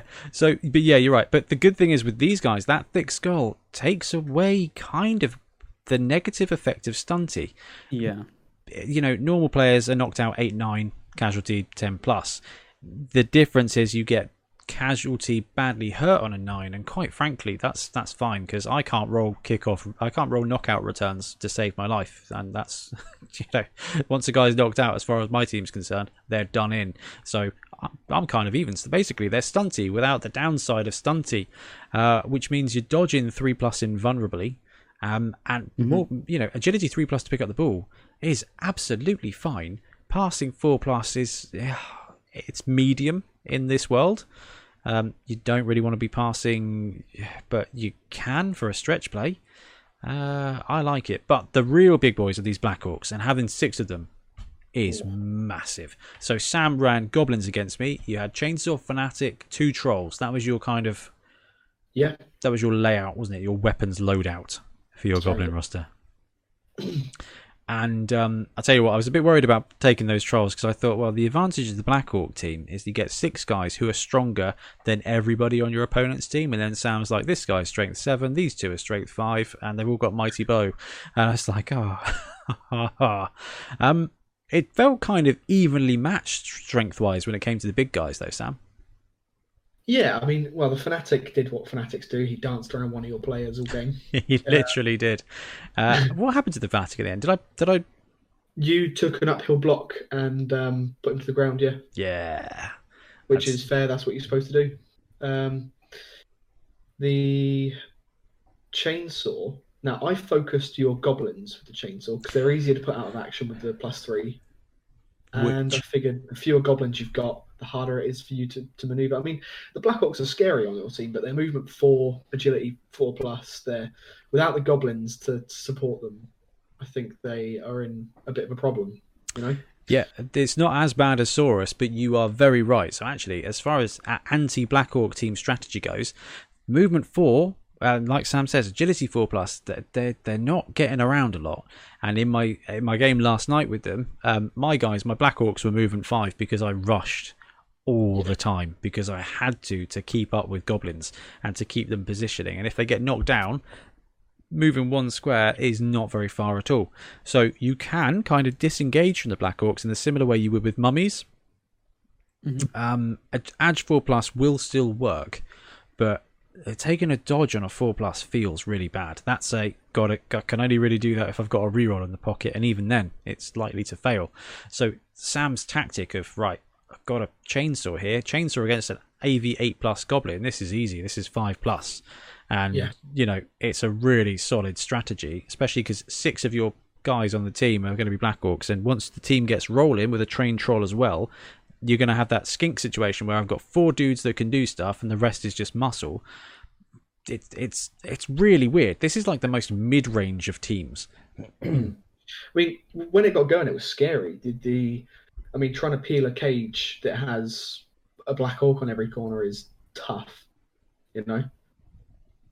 So, yeah. From your point of view, you only need to get 1 goblin to survive, because as long as you can cage him with those Black Orcs, I'm not moving it. Which is exactly what I did against Wood Elves last night. So I managed to slowly brew up this cage. I had a Black Orc in every corner, which left me 2 other Black Orcs to just... I had one leading the charge, who was not part of the cage. He blitzed, created a hole, the cage followed through, and the other one was just got left behind in classic mummy style and just got gang brutalized by Wood Elves, which was peculiar.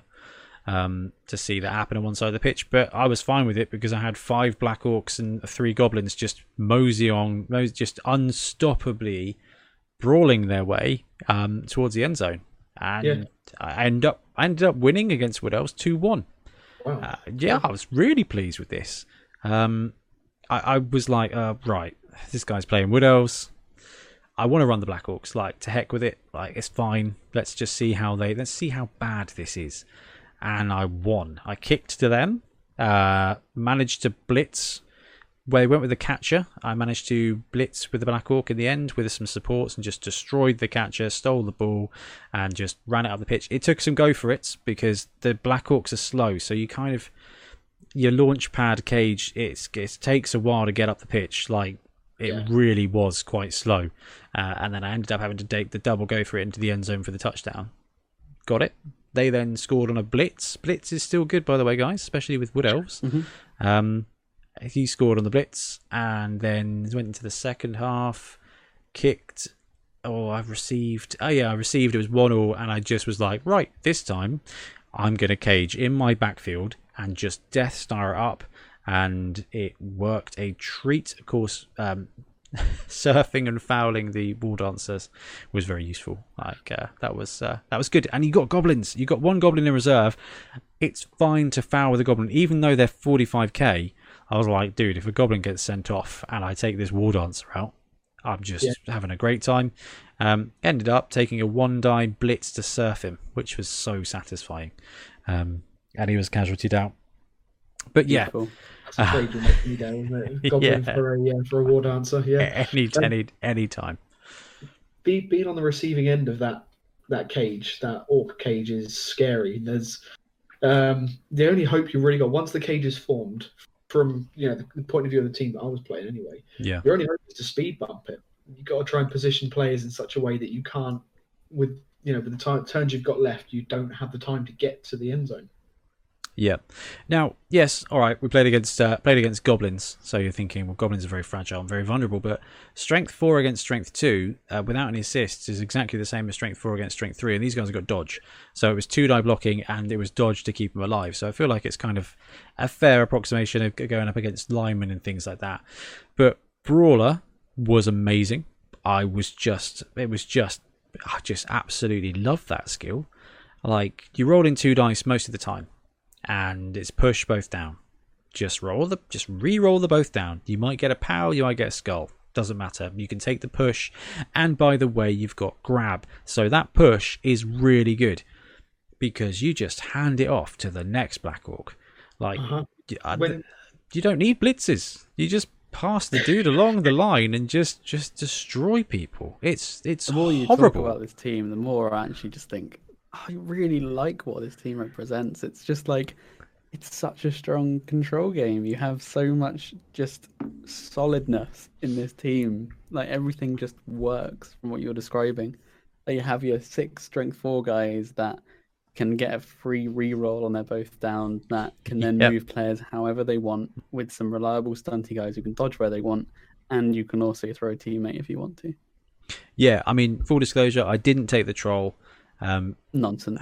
Well, to start, I thought it was. You can take a troll, but then you've either got to take 2 rerolls, and I didn't want to risk that, or lose a couple of Black Orcs. And I was like, I want to see how Black Orcs play. I know how trolls play. Sam showed me very well how trolls play. Like, that's how trolls can play. It was ridiculous. I was like, oh my gosh, this troll is going to equalize. I just had to spam dudes at the end, and it was just rush. But that troll breakaway was really hard for me to catch up to with those Black Orcs. Movement 4. It took you had to get goblins up there because the Black Orcs were never going to make it. Is that right? Yeah, that's exactly right. And goblins getting in the way of a troll.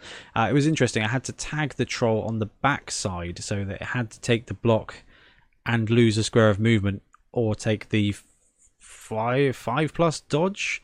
It was that was cunning. That was cunning. I got away with that one. Yeah, I mean, the choice you left me where I could have blitzed with the troll, but he'd have had to make a 4+ really stupid. Yeah. I could have blitzed your goblin away and made a rush into the end zone. Yeah. Or a goblin nearby, so I could have dodged out to the troll to give him the 2+ stupid, or use the goblin to dodge out and blitz your goblin away on the 2 die. Sadly, the goblin is the one that screwed it up by failing his dodge with a reroll.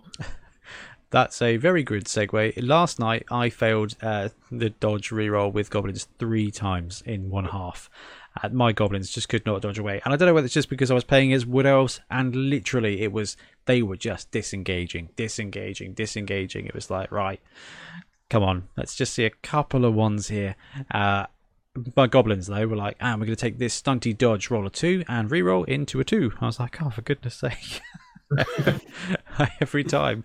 So yeah, 3+ with a reroll on dodge is not always invincible. From what you were saying, with the tagging and catching up to the troll, I think from what you're saying is, like, if you were to compare this team, because we have done a lot of comparisons, a lot of people have compared them to Lizard Men, obviously. You've got a team of 6 strength 4 guys with a bunch of stunty backup.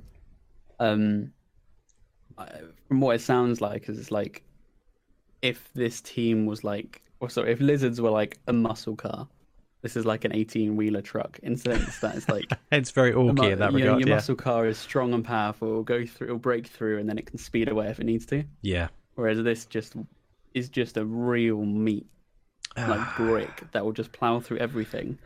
But as soon as it needs to catch up to something, it doesn't have a chance. Ultimately, this team has the same weakness as a Lizardman team, and just not as much of the strengths.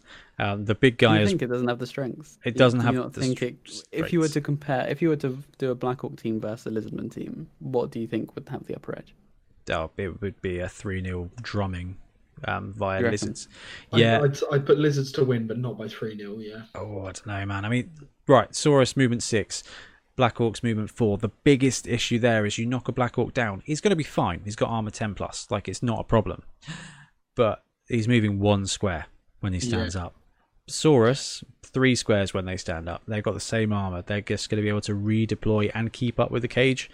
Skinks are just awesome stunties. Goblins are good. They're great. But Skink's got the same armor. They're just 2 squares faster. Yeah, well, the Lizardman team, like I can see it with the Lizardman, their cage works a bit differently, doesn't it?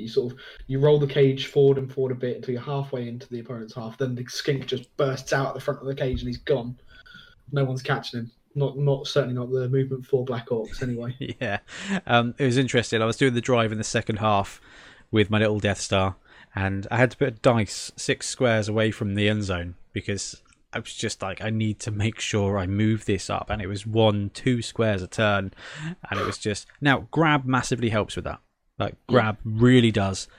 Cage was moving, and because of your strength, normally you don't want to you don't want to leave any corners of your cage in contact with an enemy. It was all right, but then again, I was playing against Wood Elves, so when you get into close quarters, like the advantage was massively on me.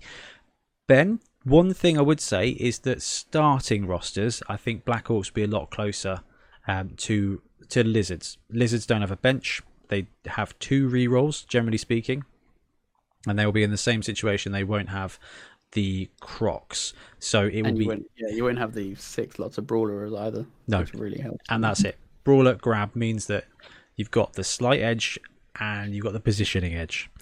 So yeah, I think it will be close. It will probably be closer, but the Lizards they've got that explosiveness, and that is one thing for me that I will pick up about this team is it's missing a little bit of something. It's missing a catcher. Just whether it's just that little bit of speed, like there's just one positional missing from this team. And I don't think it needs it. I just think it would absolutely hum. I mean, the Lizards got it with the Chameleon. That's something else. That's something else to do a thing.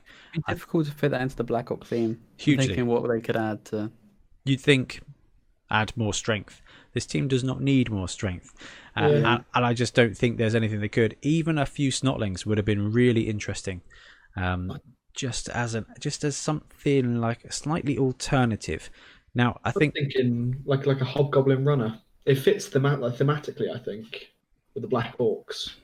Yeah, it just misses that little bit of speed in 0 to 2 positional. However, the team works brilliantly. After playing a few games with them, I'm thinking, Skaven wise, I will love playing against this team. I think I'm just going to sell my line rats up the river, let the Black Orcs have their way with them, keep the rest of my team away, and I'm just going one-on-one at that point with goblins.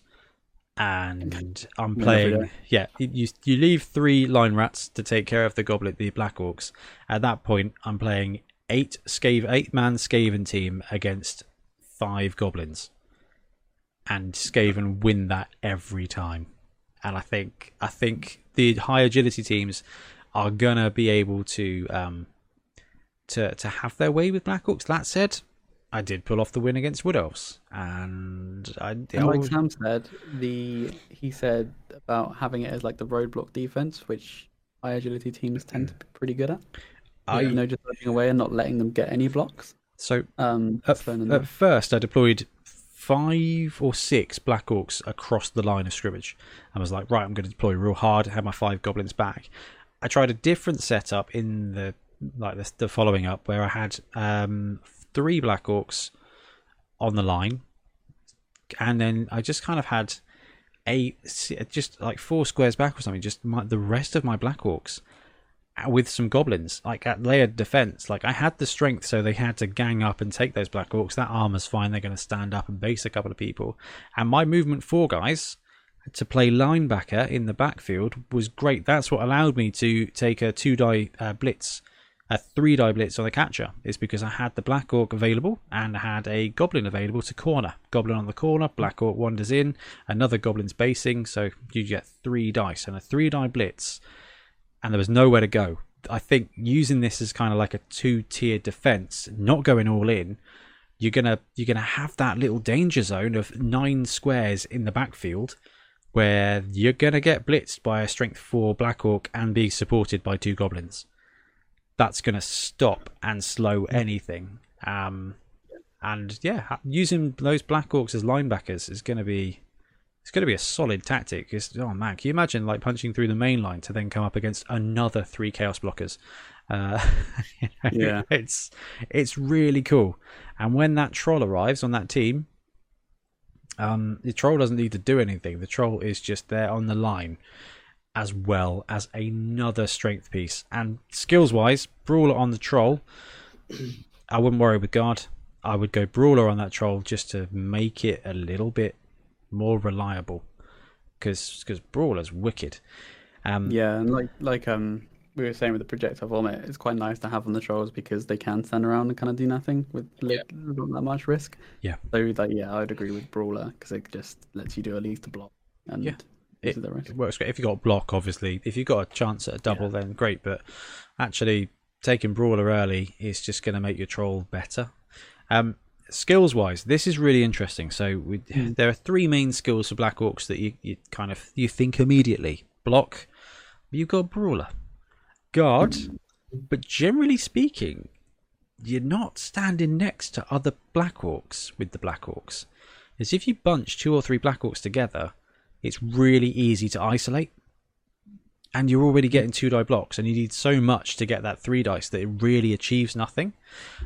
I like guard to support your defense against the goblins, but having a cage of 4 Black Orcs is pretty good defense.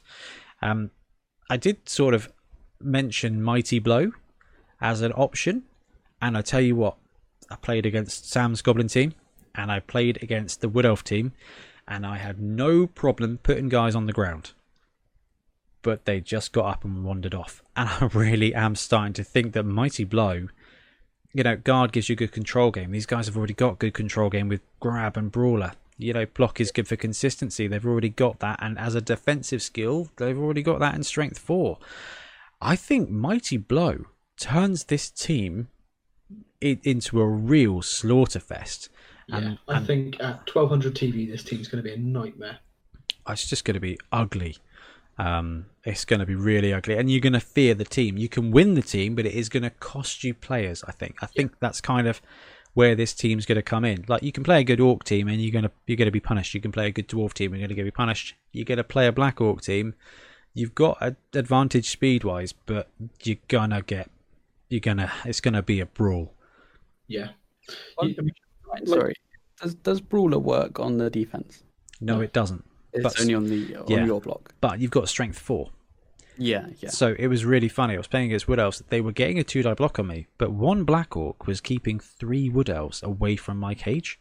I'd already murdered a War Dancer and another guy, so 3 of the 9 players that were left on the pitch were just beating up this Black Orc about, a long pass away from where the actual action was, which meant my cage could just merry on wander in.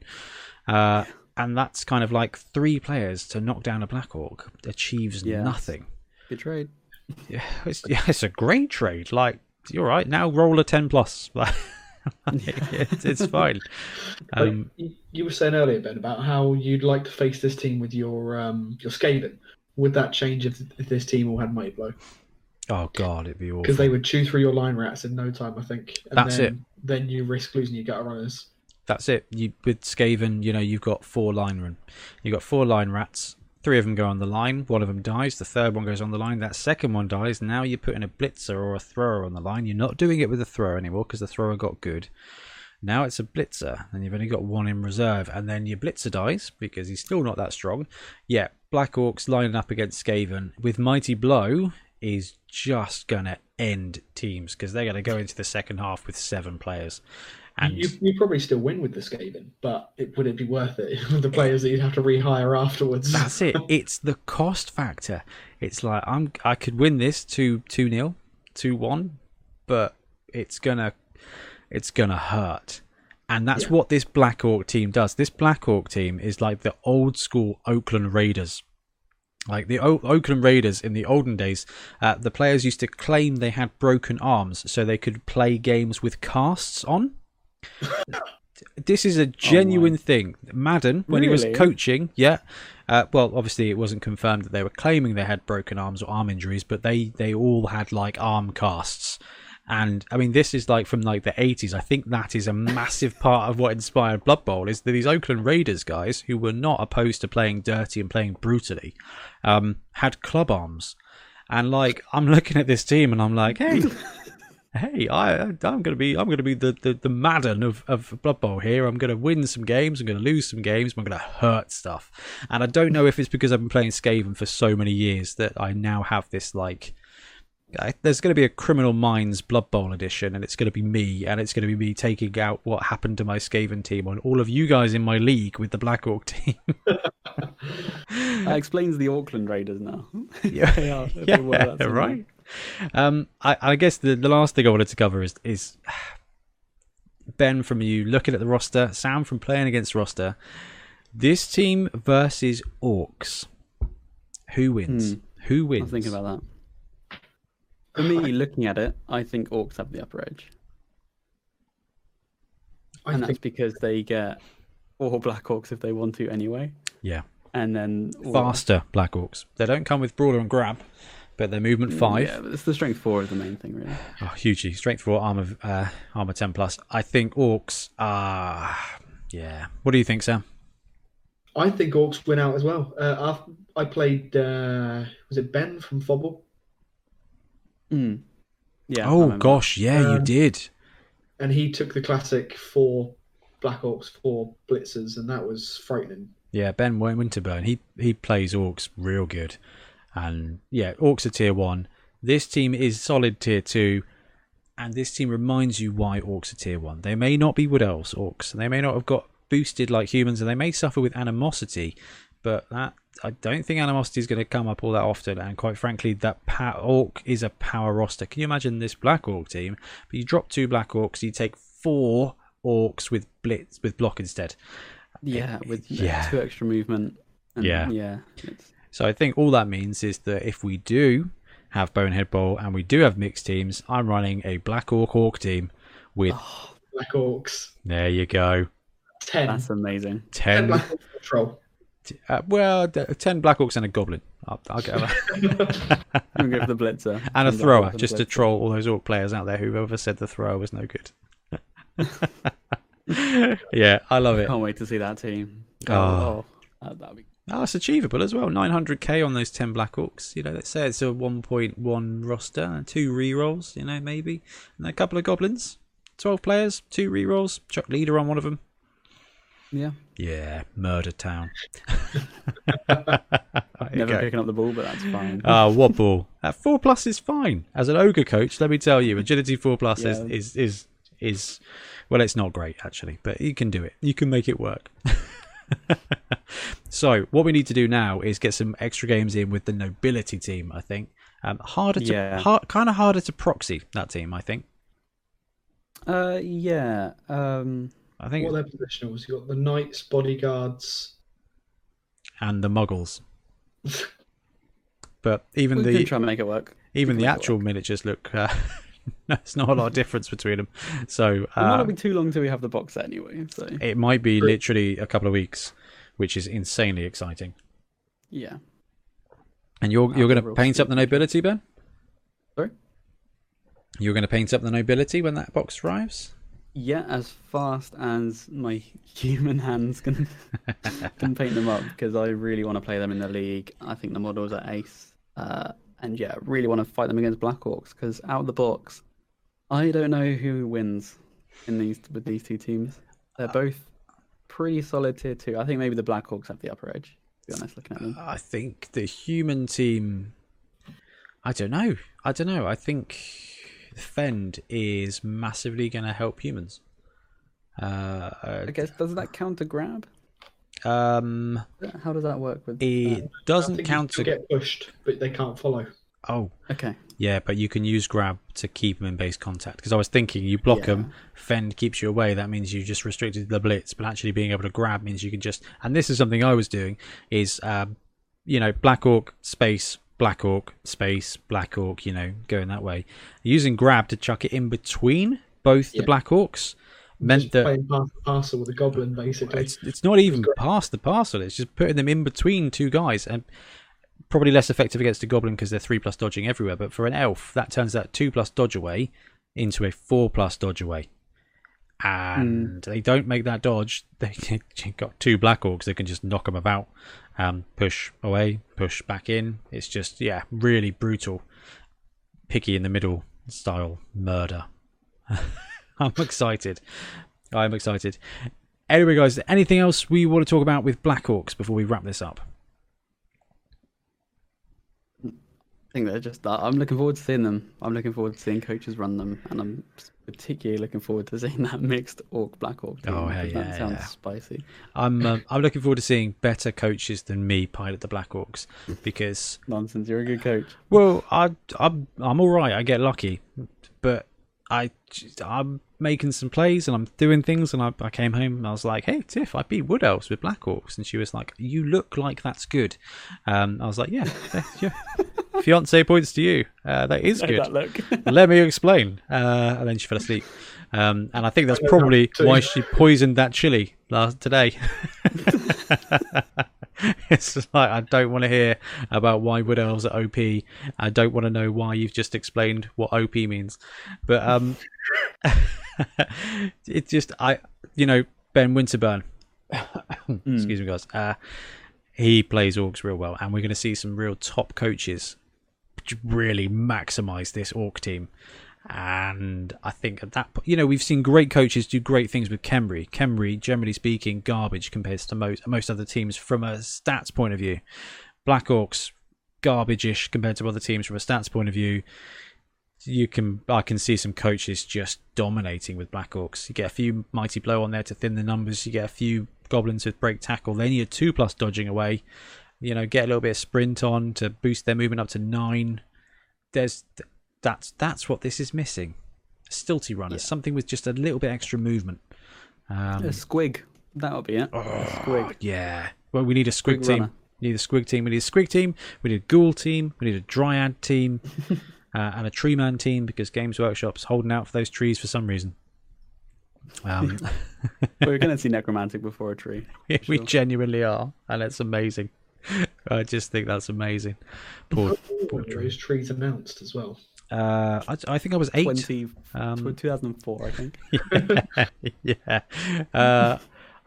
It was way before Lumineth, wasn't it? Yeah. It was way before the High Elves for Age of Sigmar, and they are old news now. So yeah, I don't know. Bizarre to announce something like that and then just forget that they... I think they've actually forgotten. I think they thought they released them. We've had this chat before, but when someone at work pesters you to do something little, and you're like, oh, right, that's it, reset the clock. I think every time we talk about the trees not being out yet, some guy's like, I'll get to it, and it's just not going to happen. It's just not going to happen. I think it's brilliant. Or it's just a mass delusion. It's just the 5G towers are making us imagine these trees. That was the Mandela effect. That's it, man. Lizard people did it, but not the jumping kind, which is a shame, because I want to see them on the Blood Bowl pitch again. Right, so let's wrap up that. Let's leave it with conspiracies and slan teams. And Sam, thank you so much for coming on, man. Thank you for the game. It was a great game. And it's great to play, and it's great to be on as well. Thanks for having me again. Always good to have you on. And BT, always fun to talk Blood Bowl nonsense with you, man. And thank you very much. Yeah. It's always good. Guys out there, thanks ever so much for listening. Please abuse us in the comments on YouTube and drop us personal messages to any kind of social media channel. And it's great to have you join us, and we'll be back again soon. Hey, 2 weeks time, what's that going to be? Middle of November. Pre-order's going to be up, guys. This is it. This is the build up. I'm very excited. So we will see you guys in a couple of weeks with an insane amount of excitement. So ta-ta for now. Bye-bye.